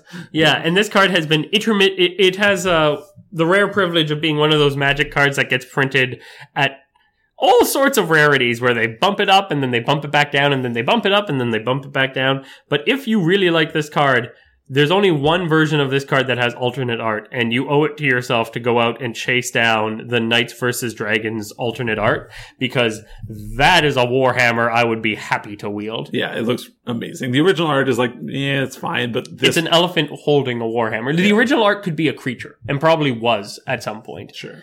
But this art is definitely a glory shot of, like, a hammer. And it clearly has elephant tusks as a component, which is awesome. Yeah.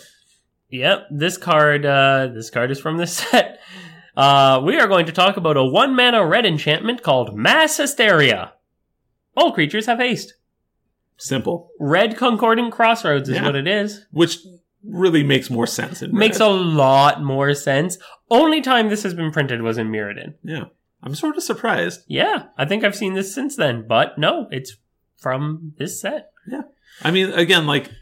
This goes into, I think, that big brawl kind of deck, like that Kikiji deck where you want everyone to be fighting sort of thing, because, like, yes, your creature will have haste, but so will everyone else. Like, it's a very dangerous thing, but if you're building the deck where you can pillow fort yourself up and it's really just hurting your opponents, then it seems good. It's also good if you have a deck where you're, like, you really want your commander to have haste. Mm-hmm. Like, there's a definite argument for putting this in Heartless Hidetsugu or Krenko.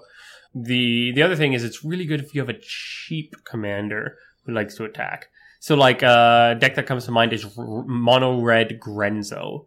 Would really like this card because you turn 1 Mass Hysteria, turn 2 you can immediately start hitting, you can start goading, you can do your whole thing. Yeah, that's actually that seems like a kind of a perfect deck for this card. Yeah, so this is a card that's surprisingly good in a large number of situations, much like Concordant Crossroads, but people just don't know about it as much.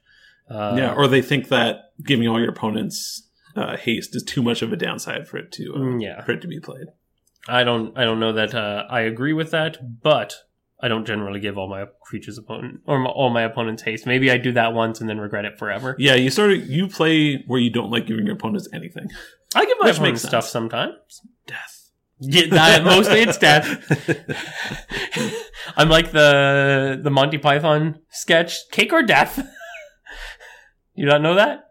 Oh, dude, you need more Python in your life. Anyway, continue. So our next card is one that everyone is going to hate you for playing, even though it's not really that bad. You know, this is definitely a variation of giving your opponent's death. To a degree. Yeah. Yeah. This is Mesmeric Orb. It is a 2-mana artifact, and it reads, whenever a permanent becomes untapped, that permanent's controller puts the top card of his or her library into his or her graveyard. So this will turbo mill some people out, especially later in the game when they're untapping 10 lands and a couple of creatures. This card. This card does some work, and it's so cheap. You can get it so early. So cheap, but not in terms of buying it, because they have never printed a card quite this powerful with this effect again. Or reprinted this card ever. And they've never reprinted this card. And it's pretty expensive if I remember correctly. This is like a $10 card at Something least. like that, yeah. This card is real good in Sidisi Brood Tyrant. Yeah. Because Sidisi reads, whenever one or more creatures are put into your graveyard from your library, make a zombie. So that means that if, say, you get milled for 5, and you get a couple of creatures, you still only get 1 zombie because that's one effective mill. Each untapping is a separate instance of milling. Exactly. So it means for each creature. Anyway, this card gets out of hand. Really powerful. Any kind of mill deck really likes it. Any deck that is dedicated to mucking about with its graveyard really likes it. Like, just back in the day, My Mealplasm and Carador, who've kind of fallen out of favor as generals, they played this card all the time. I don't think Carador has. Carador is still real good. They're both still really good. I just haven't seen either of them for a long time. Okay. I'm not saying that they've lost any power. I think they're great. They're just, I haven't seen them. Gave too. Gave is still like the combo king. I just don't see him around anymore. Mm-hmm. So, funny thing about this card, and maybe I'm wrong, but I don't think that Phenax needs it.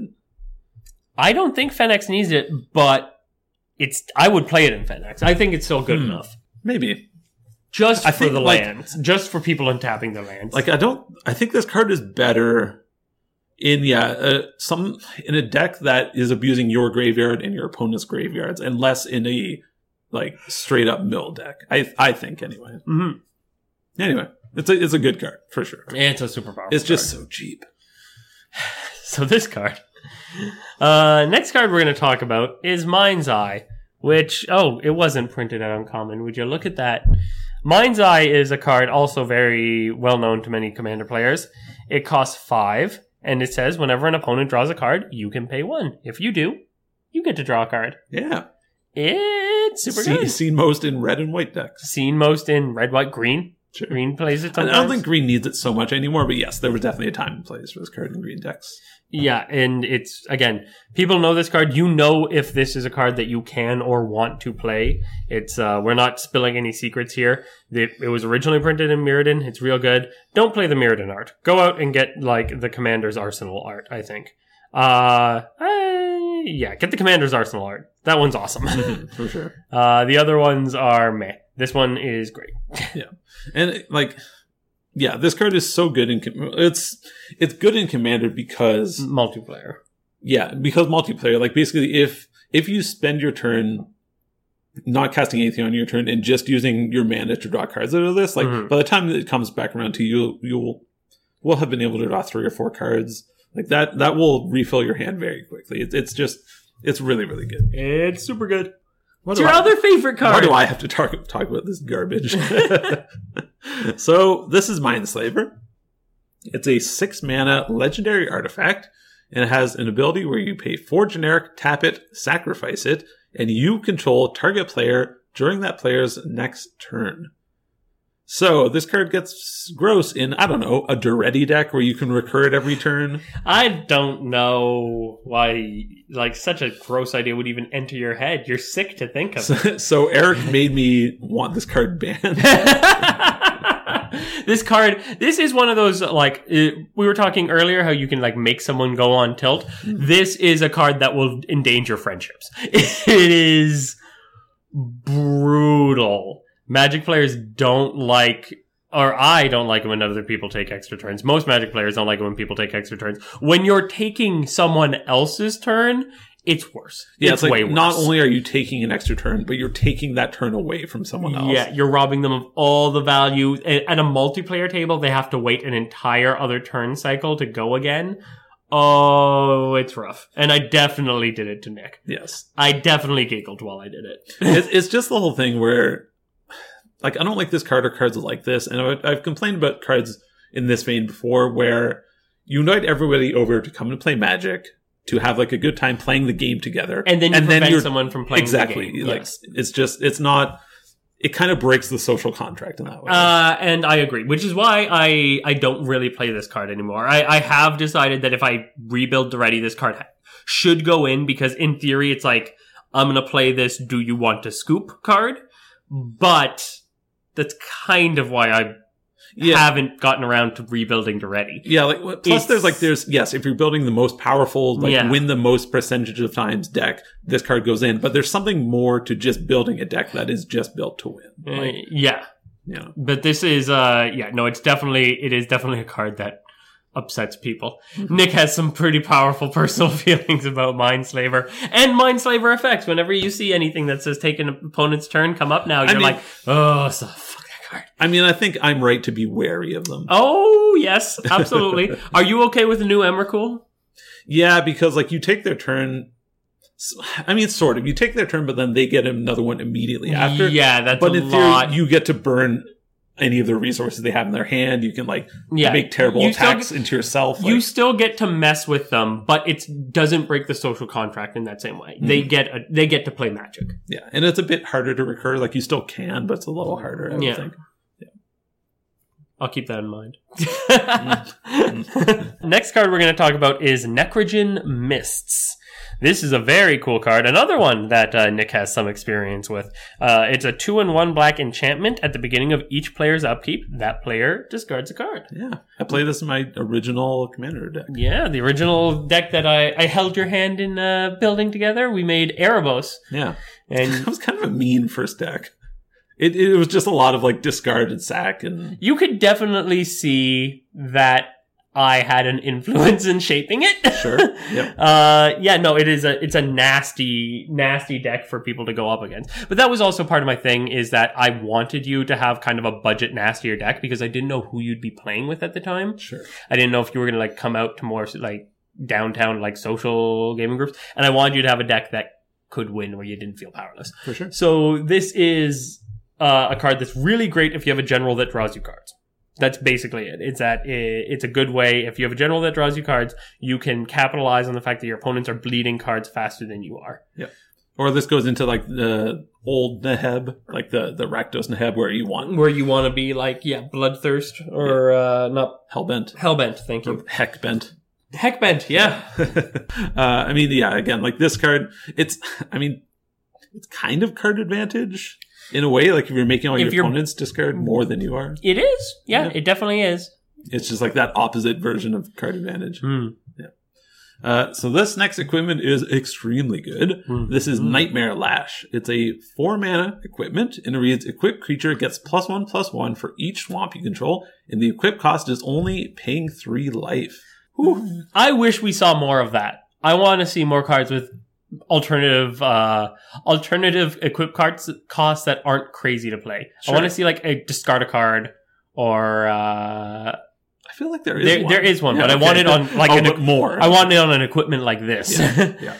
What's the other equipment that is almost exactly like this? Lash Writhe, the living weapon version of this. Yep. And it has an equip cost of Phyrexian mana. So it's, like, kind of, it's very similar. Very much the same thing, a little bit better. Yeah. So if you're doing OG. Yeah. If you're playing mono black and you want to attack at all, like, this card is just great in it. Like, even if you're not playing a Voltron deck, like, this card is still going to give your equipped creature, like, what, +10 late game or something like that, if not more. Like, this card it'll just win you games for sure. Mm-hmm. Especially if you're going all in on the Swamps Matter build in your deck, it's super, super good. I mean, if you're playing black, you're playing Urborg, so. Yeah. If I was playing Amiri the Cursed deck for a hot minute that ran this card, and it's brutal. And if you're playing any kind of that, like, I'm going to be attacking a lot, mono black decks, I guess the newer deck, Yahenni, right? Yahenni's a really good new version of that. Yeah, I played this in Yahenni too. Or there's also the other vampire that gives all the creatures +1/+1 counters. First strike flying vampire out of the new Zendikar block. Oh, Drayna. The new Drayna. Yeah, new Drayna. New Drayna or old Drayna, sure. both also love this card. Yeah, if you're playing any of those kinds of decks, you owe it to yourself to run Nightmare Lash. Yep. And the other one. And yeah, Lash Writhe. Yeah, like if you're playing one, you're going to probably want to play the other. Yes, and if you're only going to play one, you're probably going to play Lash Writhe, but Nightmare Lash is good. Play it. Very, yep. This set was the first time we saw printing of Oblivion Stone. Mm-hmm. You can really tell how powerful a set is when so many of its cards become commander staples. For sure. That's crazy. Oblivion Stone, which is a card that's still super expensive, costs 3 to play, and it has 2 different abilities. It's an artifact.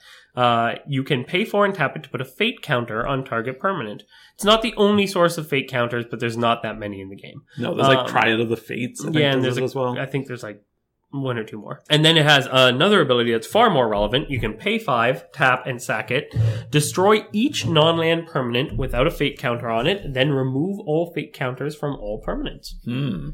I mean, like, most of the time when I've seen this card, nobody activates that first ability at all. No. You only activate that first ability if a turn cycle goes around, you had the mana open to blow it up, and you don't feel like blowing up the world yet. Sure. And then you're like, okay, well I'm going to stash this permanent. But you do also have to kind of worry because then, like, if you tap it to put a fate counter or something, then your shields are down. That is the fear. Yeah. But it's a Wrath, a very effective Wrath. Wrath's everything. For theoretically only 5 mana if you're paying it for 3 and then waiting, but it could be 8. Yeah, it's sort of like a weird different Nevinyrral's Disc. It is very much Nevinyrral's Disc. The thing that makes Oblivion Stone better than Nevinyrral's Disc, to a lot of people's mind, is that you can never, or almost never, activate Nevinyrral's Disc when it comes out because it enters the battlefield tapped. If you have 8 mana, you can just O-Stone immediately. It's a Wrath when you need it. For sure. And it's recurable, which is super, super good. The advantage with Nevinyrral's Disc is that if you have, again, going back to that Duretti deck I had, if you have a way to make Nevinyrral's Disc indestructible, you don't have to sacrifice Nevinyrral's Disc. Yeah, that's something that a lot of people, I think, don't understand, is that, like, Nevinyrral's Disc does not say anything about sacrificing on activation. No, it just blows up everything, including itself, but... So if your artifacts have indestructible, you could, pay 1 mana to blow up the world every turn. Which is, like, yeah, that'll win you a game. It definitely did win me the game. Yep. Hey, speaking of winning the game. Yeah! This next card is Platinum Angel. I think most people know about this. This card is so stupid! It's kind of dorky. It's a 7 mana, 4/4 angel artifact creature with flying, and it reads, you can't lose the game, and your opponents can't win the game. It's a card that is entirely... Its value is entirely based on the wow factor in that sentence. If you are someone who is not crazy experienced in playing Magic, that sentence sounds broken. Yes. You're like, well, wait, then my opponents can just never win. Yeah. Right? Like you just don't think that, like, oh, I'll just kill it. When this set first came out, I definitely had friends, and I probably felt this way too, that this card was just amazing because we didn't really fully understand the concept of removal and using all of it. Yes. Now that you understand that, it's like, it's 7 mana for a 4/4 flyer. It's going to die. Someone's going to kill that thing, and then it doesn't matter. That being said, it's still very cool. A lot of people put it in their Kalia decks just because of how awesome it is. Yeah. I do like this card a lot because it lets you play Phage. Yep. Which I think is pretty great. One of the only ways to play Phage the Untouchable, which is awesome. It also has been, because it's so wow, Magic has released it over and over and over again just to try and like kind of get people to it's one of those fall in big love with it again. It's you don't need to explain it to a new player. You can show this to a new player and they immediately understand why they should love this card. Mm-hmm. So our next card up is Promise of Power. It costs black, black, black, and 2 generic for a sorcery, and it is a choose one. So you draw 5 cards and lose 5 life, Or you create an XX black demon creature token with flying, where X is the number of cards in your hand, and it has Entwine 4. So this is when we were talking about Entwine and how we like how the two modes go together so well. This is a card that we talked about. So if you do both modes, they also resolve in top-down order. So you draw the 5 cards, lose the 5 life, and then you create the demon, which is now at least a 5/5. Yeah, this card's good, and it's like drawing 5 cards and losing 5 life was probably like a big risk in standard and limited and that sort of stuff. But in Commander, like that is exactly what we want. Yes. Those big effects. Yeah. This card is amazing. I think it's great. I also was thinking about it, and in terms of flavor, I was thinking about how well there's not a lot of things that Wizards consecutively nails really well from a flavor standpoint, but they almost always, whenever they have like a dark bargain card or a deal with the devil kind of card, it's almost always on point. Mm-hmm. And this is a really good example of that. Yeah. What's that? Is it Demonic Pact? The one from Magic Origins where it has like the different modes and you have to choose one every time. Yeah. And have to lose the game on it. Lose the game is the last one, the enchantment. So flavorful, yeah. Yeah, that one's really good. Yep. This set is super weird. Okay. So this card is another one of those cards that I had to read several times just to confirm that my eyes weren't lying to me. It's called Proteus Staff. It's a 3-mana artifact. It's a blue flavored card because it has an activate ability with a blue mana symbol in it. It's 2 and an island. And tap it. Put target creature on the bottom of its owner's library. That creature's controller reveals cards from the top of his or her library until he or she reveals a creature card. That player puts that card onto the battlefield and the rest on the bottom of his or her library in any order. Activate this ability any time you could cast a sorcery. It is essentially a polymorph staff. Yeah. Polymorph, except the creature doesn't die. It goes back into the owner's library. That's really cool. It's really cool. It's really powerful. I played it in Jhoira. It was gross. Mm-hmm. Do you want to know the really gross thing you do with this card? Sure. So you play this in Narset. You have no creatures in your library. You activate it on Narset. You rearrange your library in any order you want. Oh, and then you win the game. That's horrific. Yeah, that's mean. Yeah, we had a friend who did that, didn't we? Mm-hmm. Yeah. A friend of a friend. Oh, yeah. I don't want to say I'm friends with anyone who would do that. Yes, Proteus Staff is really, really gross. You can use it on your opponent's creatures in the same way you would use like a Chaos Warp or a Polymorph. But you will almost always be using it on yourself. Mm-hmm. If you have a deck that plays big blue stuff in any way, it's super busted and powerful. Yes, I know. I see you thinking. Yeah. Why aren't you putting that in your Geralf deck? Yeah, it's like if ever I like whiff and make a tiny zombie, I can just turn that into a giant thing. Yeah, wow, I'm done.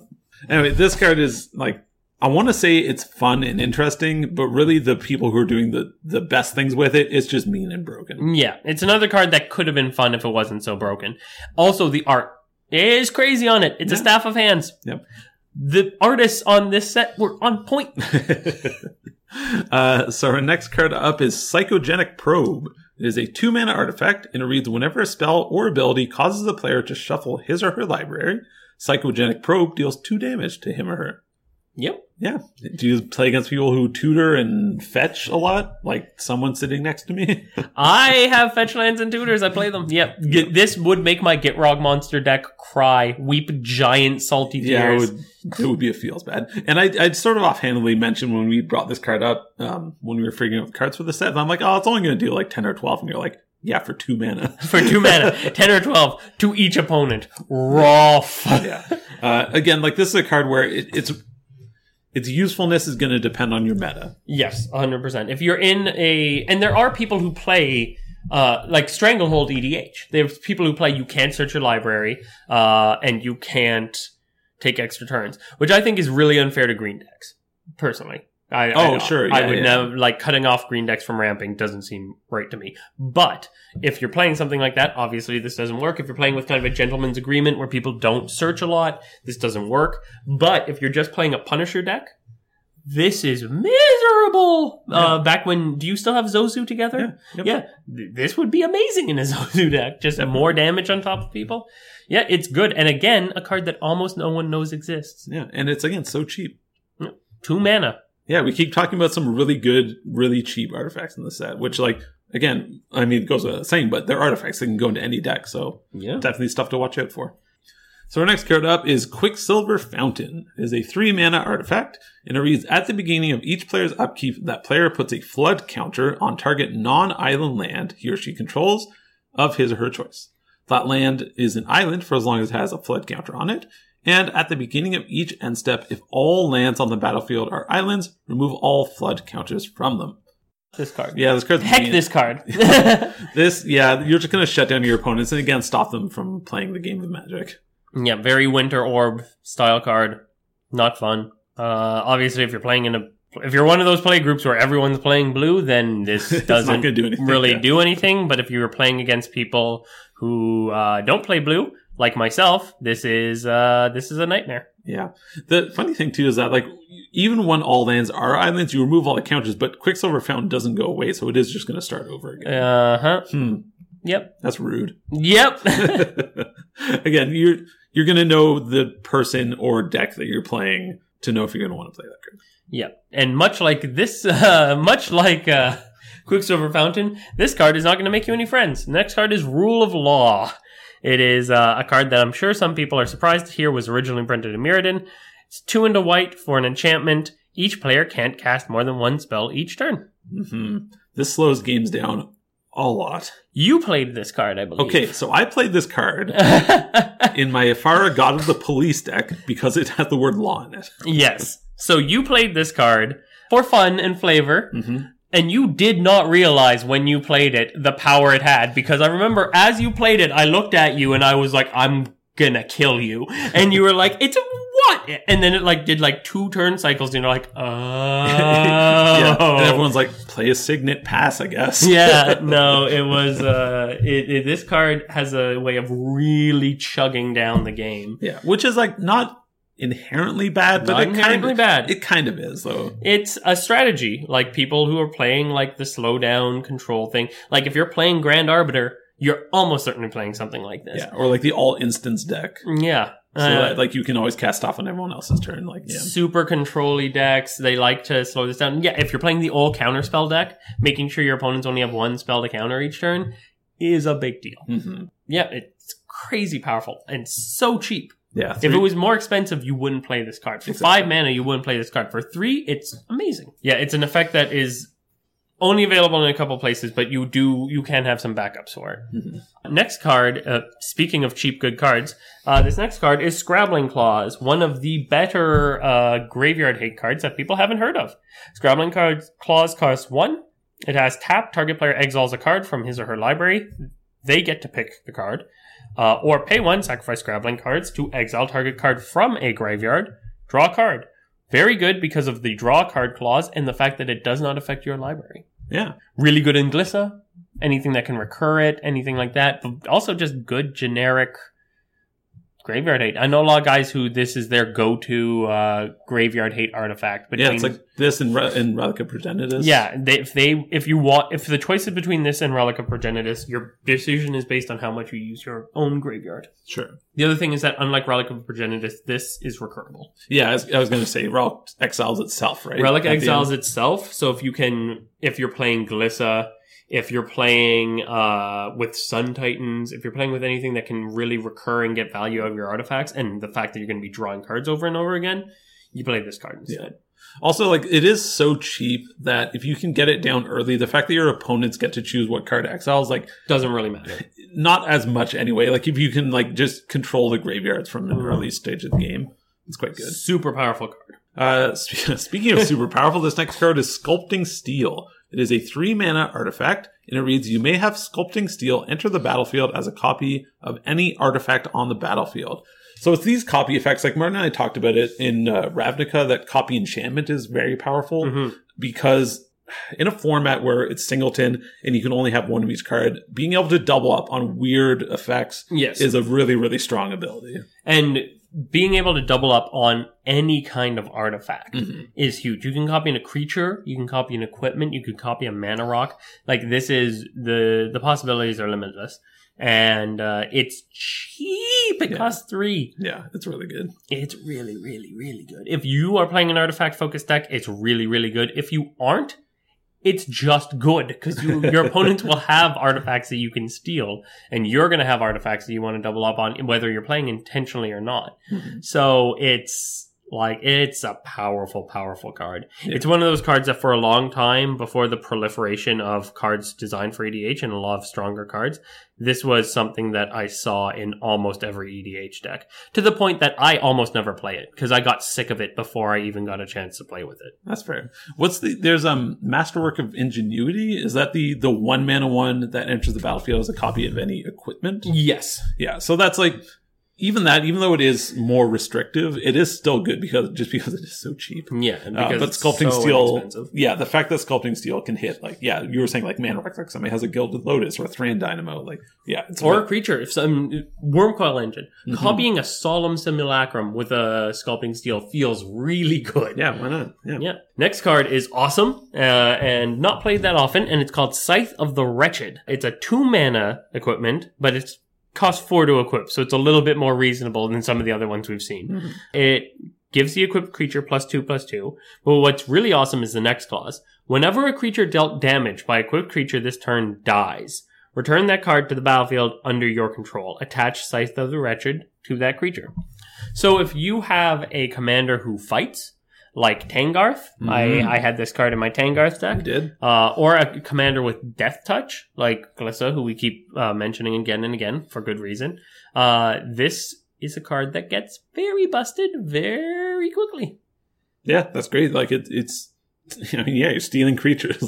Yep. What more do you want? You're killing creatures, you're stealing creatures. Your creature gets a straight up power boost as well. It's not just that effect. You actually get more power out of it. And your creature doesn't even need to survive the fight. Nope. Right?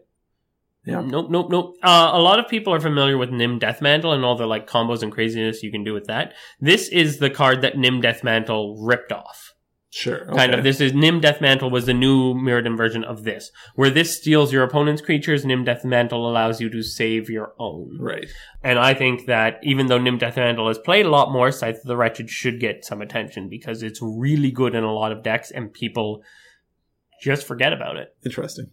Oh, geez. So this next card is actually part of a cycle. This is Seat of the Synod.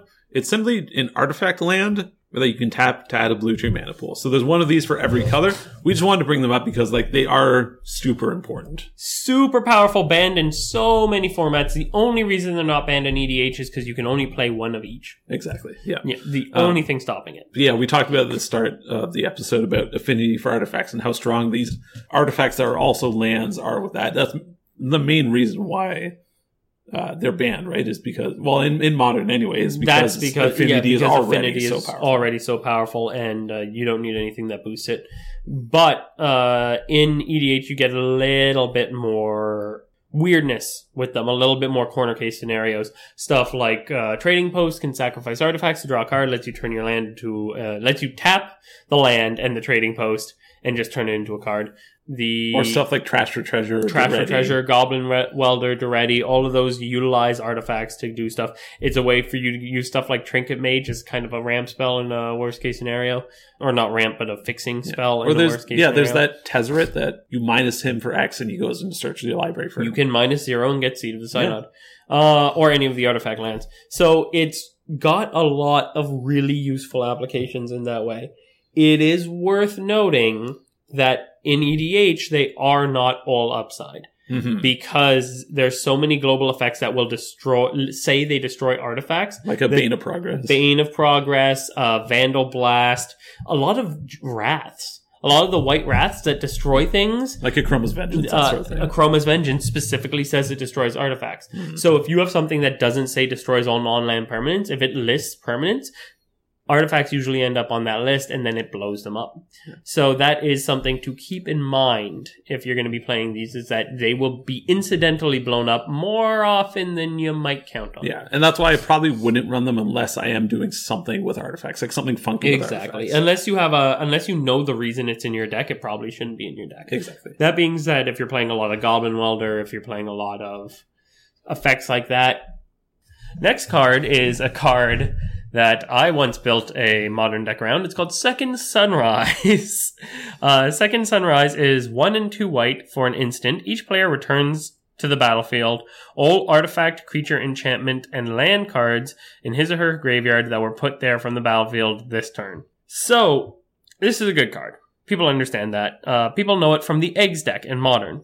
Once upon a time, when Modern was still a relatively new format, I heard about the Eggs deck, and I made it for myself. The reason I made it was because Modern was so underplayed in Ottawa that I wanted a deck that I could literally play Solitaire with.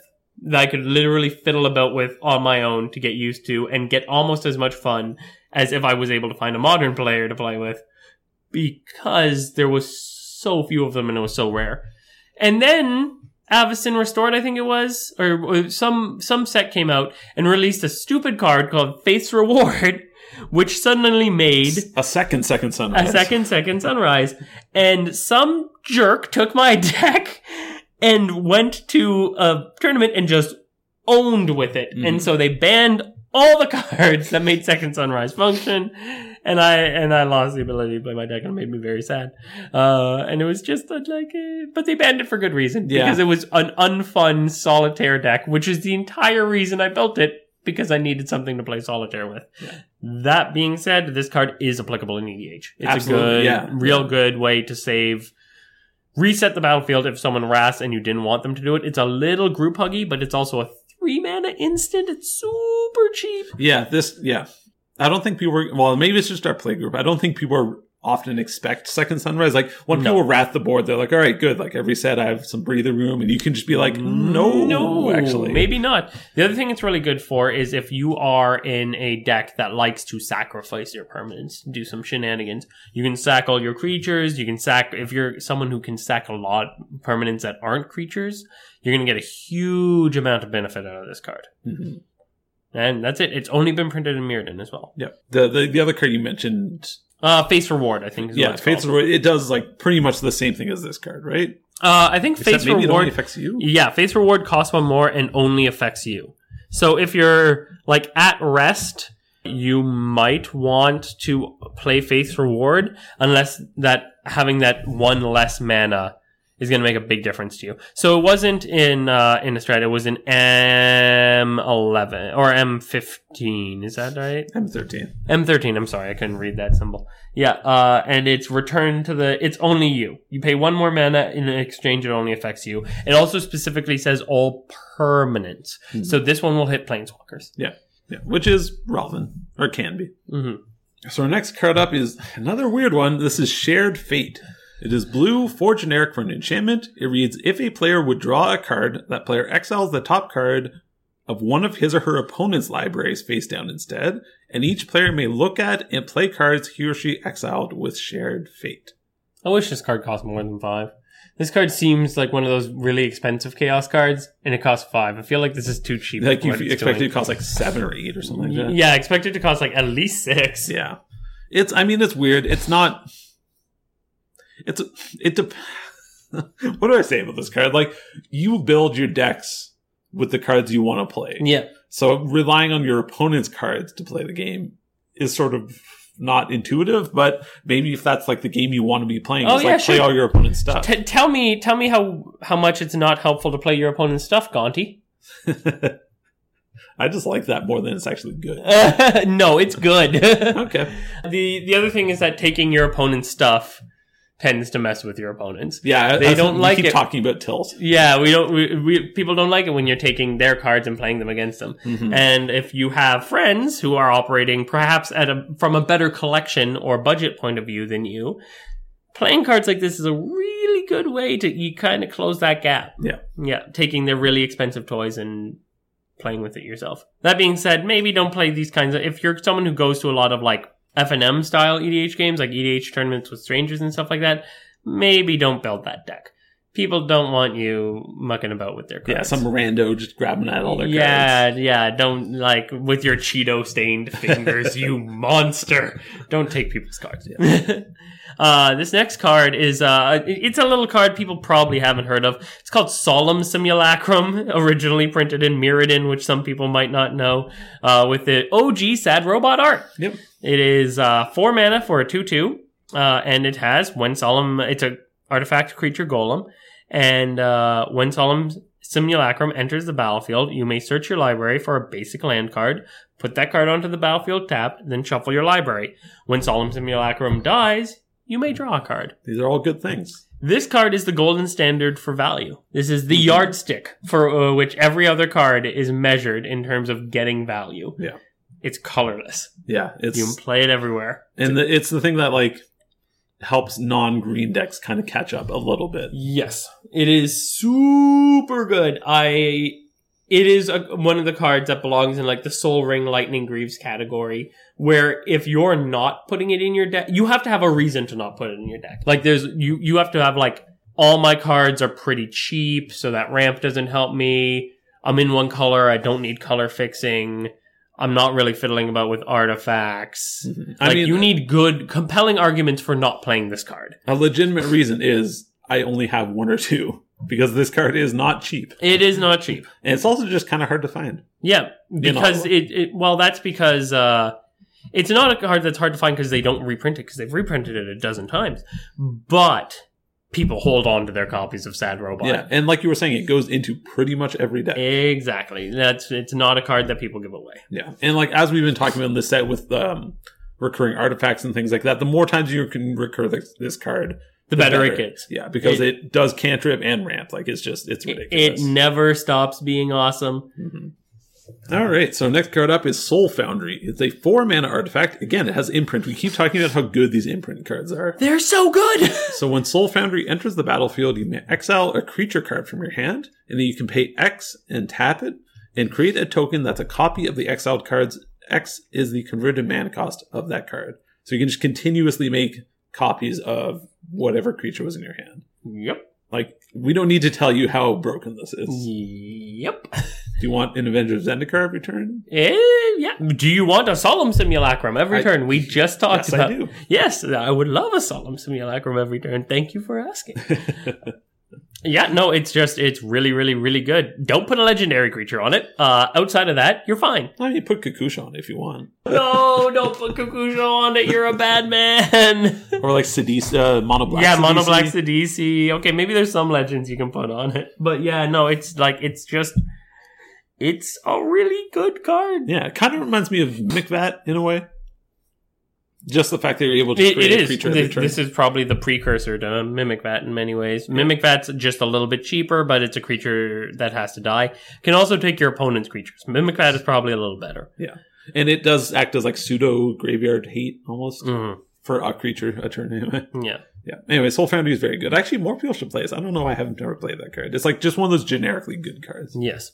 Next card we're going to talk about is the first in a cycle that if we end up doing every set from this block, we will eventually finish. And it is the Sword of Kaldra. The Sword of Kaldra is a 4-mana equipment. It costs 4 to equip. Legendary artifact, which is worth noting. You can only have one of it. You can't copy it. And equipped creature gets +5/+5.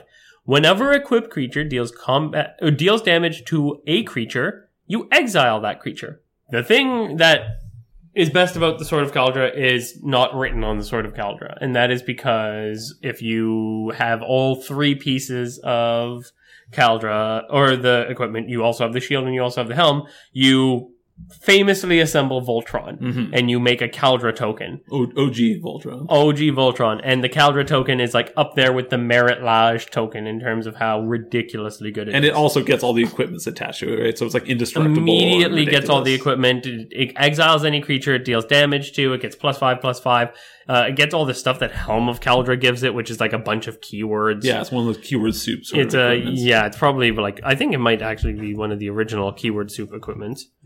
Yeah, anyway, Sword of Kaldra is good. I will say that Sword of Kaldra is kind of a sticking point for me, because I was talking all that good heck about how I had all top tier equipment, and I've never owned any of the pieces of Kaldra. Oh, I opened one of them back in the day, but it's gone to history. I have never. It's been one of those things where I've always thought that like if I'm going to get it, I'm going to get all 3 pieces at once, and I've never felt compelled to do it.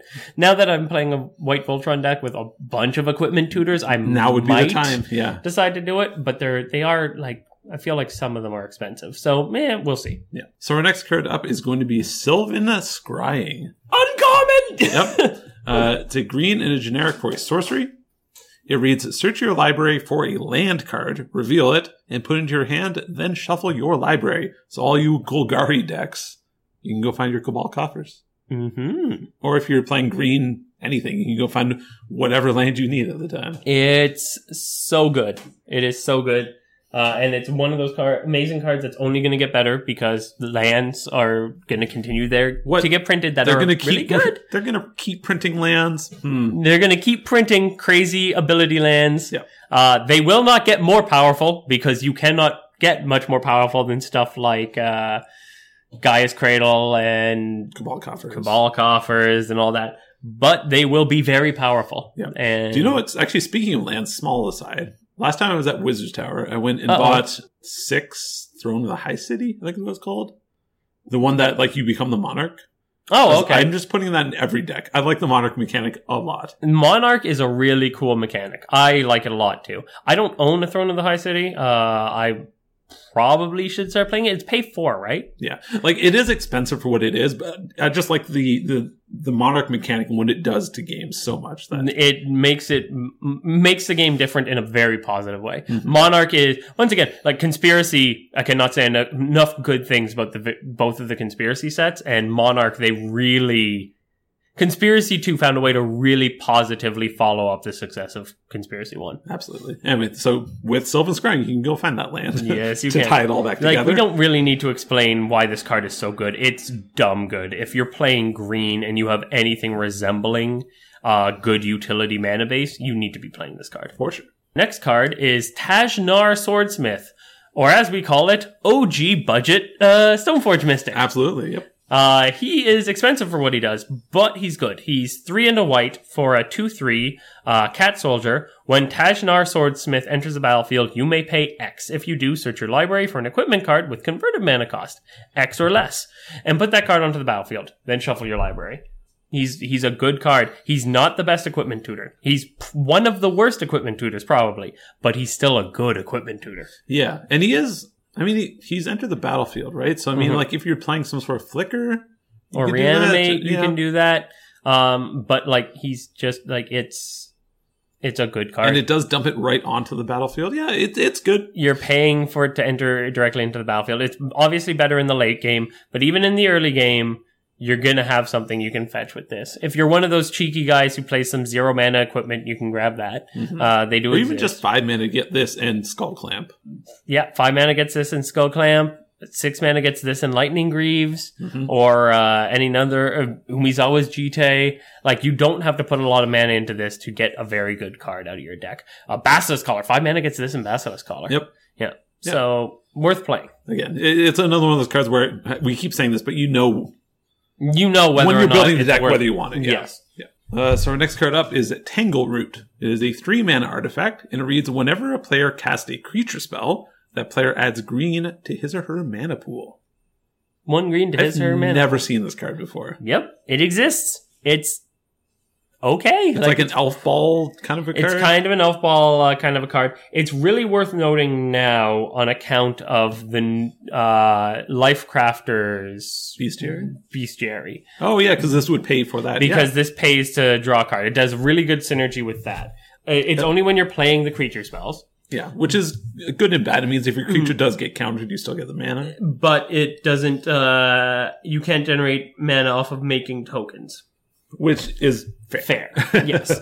But yeah, there is, if you're playing like an elf ball style deck, if you're playing something that's like green weenies, you can do some pretty silly shenanigans with this. Yeah, I'm just surprised I've never seen that before. Mm-hmm. That's pretty solid.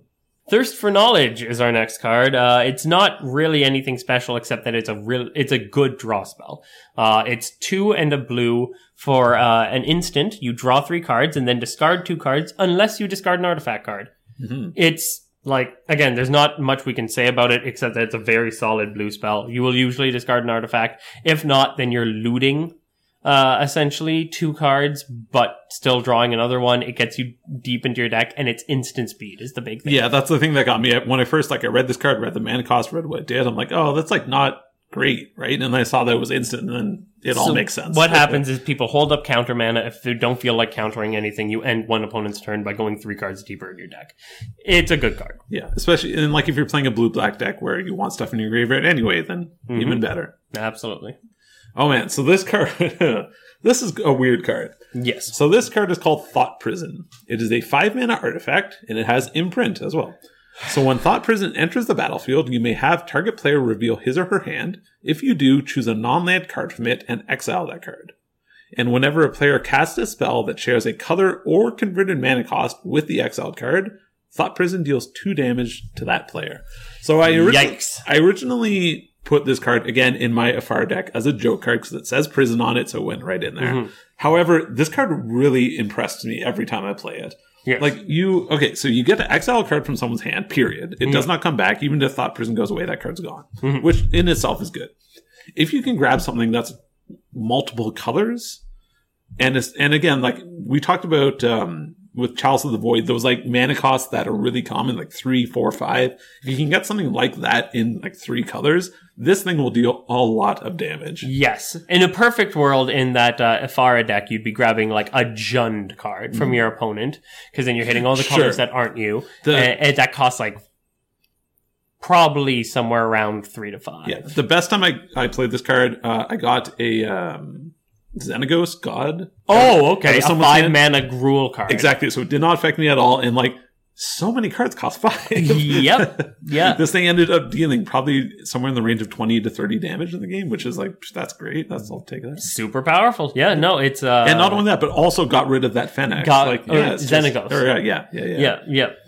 Yeah. No, that's super good. I've not really played with this card. I hadn't really heard of this card. It's uncommon again. I mean, it is weird. It is.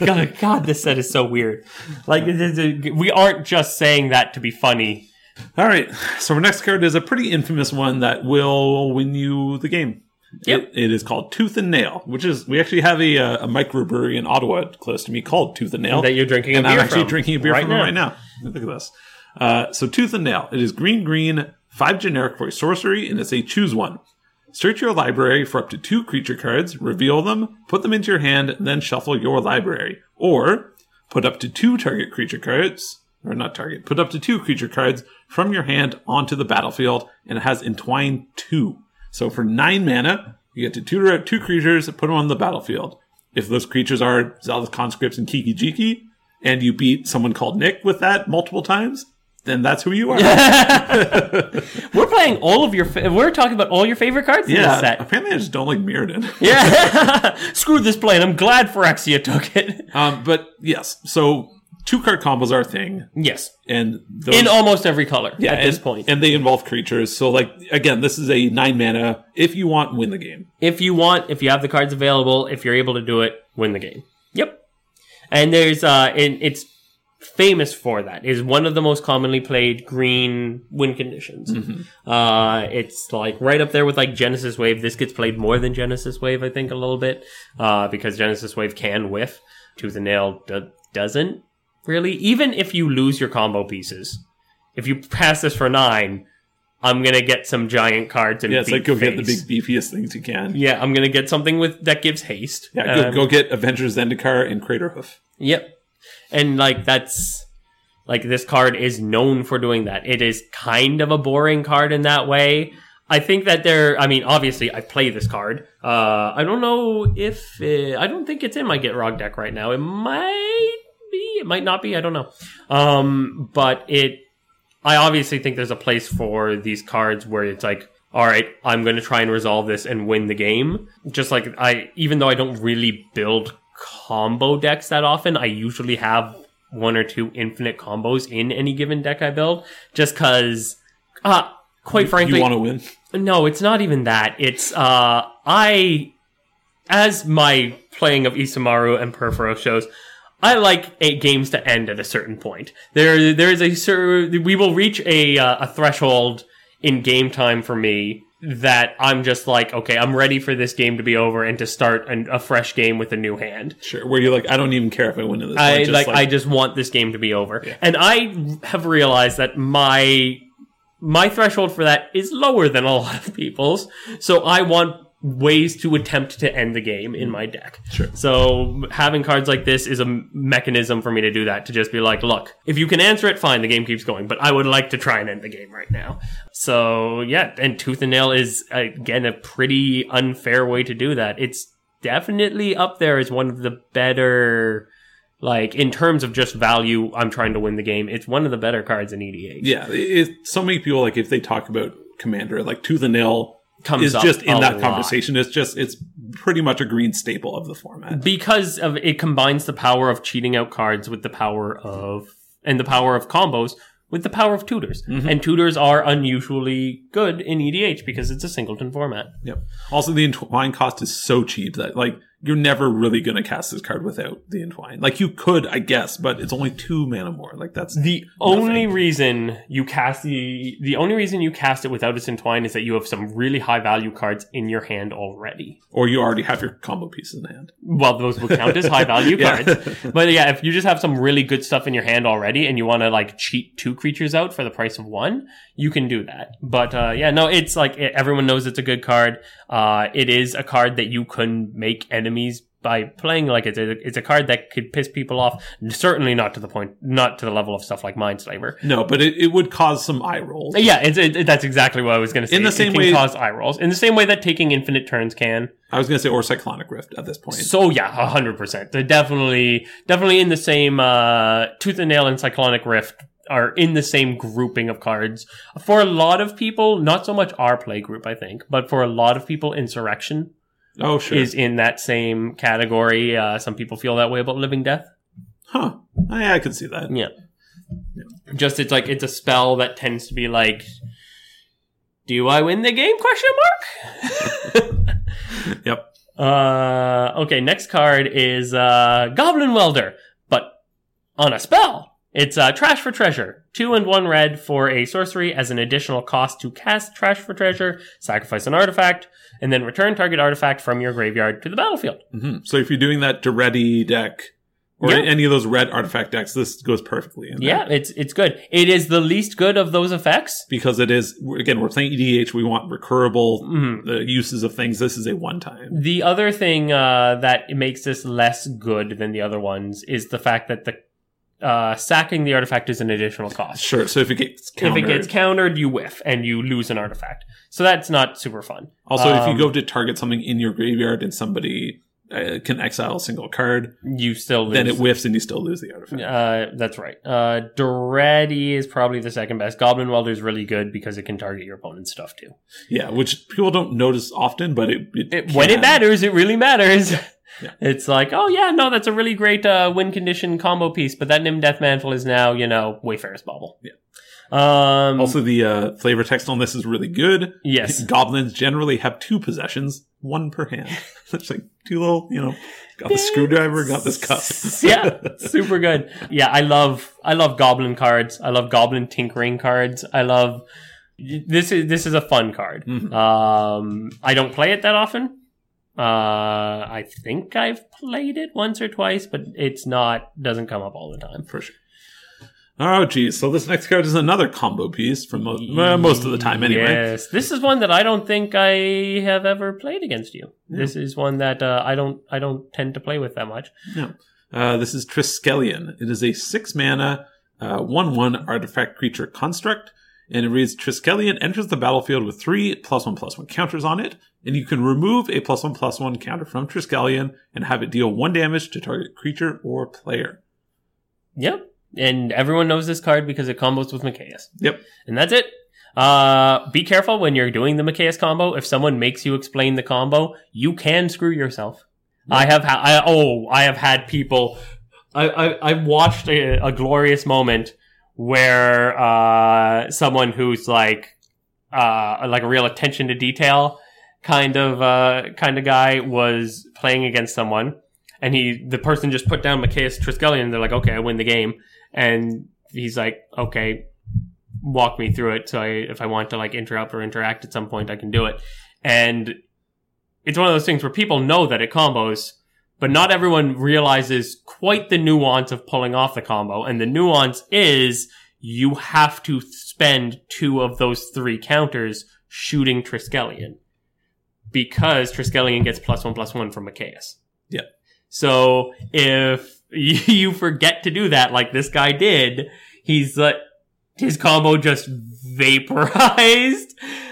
That led to a pretty hard tilting. That's fair. That's what you get for trying to go infinite. Yes, exactly. So if you feel like being the guy who plays Triskelion Machias, you should do the homework of actually knowing how the combo resolves. I mean, yeah, if you have infinite combos in your deck, like, know how they work. Yeah, but this is, but know it, like, in the particulars, not just the abstract. Yeah, no, I'm saying, like, it's a Google search away. You can do it. It's fine. You should absolutely do it. That being said, it's kind of upsetting that Triskellion's, I think, on its own is kind of a cool card. And it's kind of upsetting that it is now only known for and will forever be the infinite combo. Yeah. I think it's like the newer version of that is Walking Ballista, right? Yeah, I guess. It does a very similar thing, but it has X in its mana cost. It's just like, so it's a little cheaper. They're definitely shades of each other. Yeah. In a way. I don't think Walking Ballista would work with Machias, though. No. Yeah. No, because it doesn't enter the battlefield with one cast. I just mean, like, in function, they're kind of the same. Like you're saying, very similar. If Triskelion worked a combo piece, yes, it would be Walking Ballista. Yes, exactly. And yeah, I feel like there's not many cards that get that kind of effect, but Triskelion has suffered it. And I liked the card before it became the infinite combo piece. And now I'm kind of like, I mean, I liked it, but I didn't love it. So now it's just like a card I feel meh on. Yeah.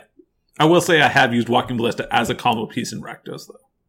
Yes, because Rakdos can make it very cheap. And then you use all his counters to shoot someone, and then you bring it back, and then they've lost that much more life. So anyway, it's a big thing. It's a big That deck's a lot of fun. Yes, it is. I love that deck. Vedalken Archmage is our next card. How do people not play this card all the time? Yeah, wow. This is a card that both Nick and I paused on and were just like, wait, what? It's a 2/2 blue Vedalken Wizard. It's a 0/2. Whenever you cast an artifact spell, you draw a card. Yeah, hey, it's blue. Guys, there's a blue card that has the words, whenever you cast an artifact spell, draw a card written on it. How is not every blue deck playing this? This is insane! I mean, you have to be playing that blue artifact deck, and maybe in those decks everyone does play it, and we just don't know because we don't play those decks. I have played against those decks pretty often. I have never seen this card. Huh. I think people just forgot this card existed. Like, straight up, I think people forgot it. I've played against so many Sharoom decks, I couldn't tell you, and I've never seen this card played. Maybe they saw that it mentions knowledge pool in the flavor text, and they're like, ugh, no. Yeah, maybe that's it. Maybe 4 is just too much for such an amazing freaking effect. I'm shocked and appalled and a little embarrassed that I didn't know this card existed. Yeah. I think maybe it's because, like, you play red so much and you have to work so hard for card draw. And blue gets something like this and people just don't even acknowledge it. You're like, oh, you guys don't know what you have. That's exactly what's going on right now. That's what's happening in my head. Yeah. I play black. I have to pay life for my cards. God damn it. Yeah. Also, Kev Walker Tribal. So our next card up is Viridian Joiner. It is green, 2 generic for a 1/2 elf druid. And you can tap it and add an amount of green mana to your mana pool equal to Viridian Joiner's power.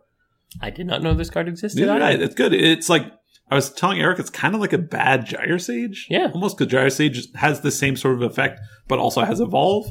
Yes. But if you are playing a deck that can put 1/1 counters on something, like especially the new Azuri. Yeah, even just an elf deck. Like an elf ball deck. Like elves have a lot of lords that increase power. This guy could easily be tapping for like 3 or 4. Yeah, and at that point, like, that's great. I want that.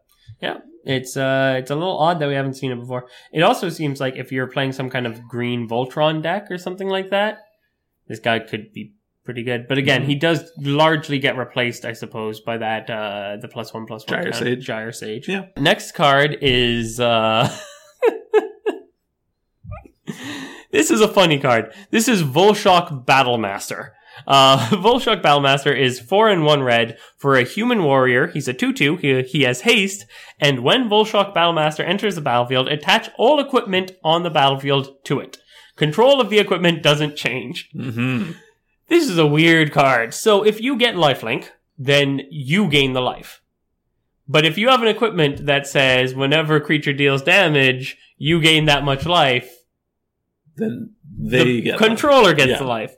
If you hit with Umezawa's Jite, the person who controls the equipment still gets the counters. You can't do anything with the counters on the Jite. Sword triggers go to... You can hit the person who owns the sword with the sword, and they get the triggers. Mm-hmm. It's a weird card. Weird. Yeah. There's this leads to some of the weirdest rules conversations I've ever had. Yeah. Do you know what's really weird? Uh-oh. You know Captain's Clause? Yes. So when the creature attacks, so what happens? The creature attacks. Yeah. And then the person who controls Captain's Clause makes the 1/1 ally onto the battlefield, tapped and attacking. But it can't be tapped and attacking because it's not their turn, so it just enters the battlefield under their control. Tapped. I think. Yeah. It's a weird thing. Otherwise, it would be hilarious because you'd be making the blocker. Yeah. It's like this. Now, last year, there was an artifact creature they printed that has the same effect. Yeah, 3 mana. It's also whenever it attacks. Yes. It attacks, or they attach all equipment to it. It's also, you may. Okay. So, you may attach any number of equipment to it.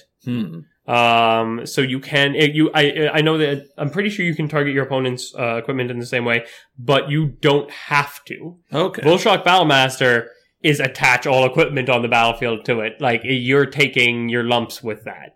Volshock Battlemaster has the advantage of being an instant hit, though. He can surprise people with that. Because it does have haste. Yeah.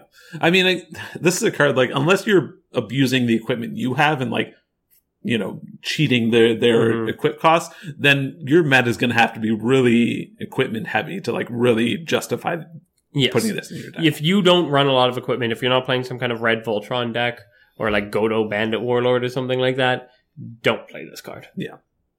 Yep, that's it. That's it.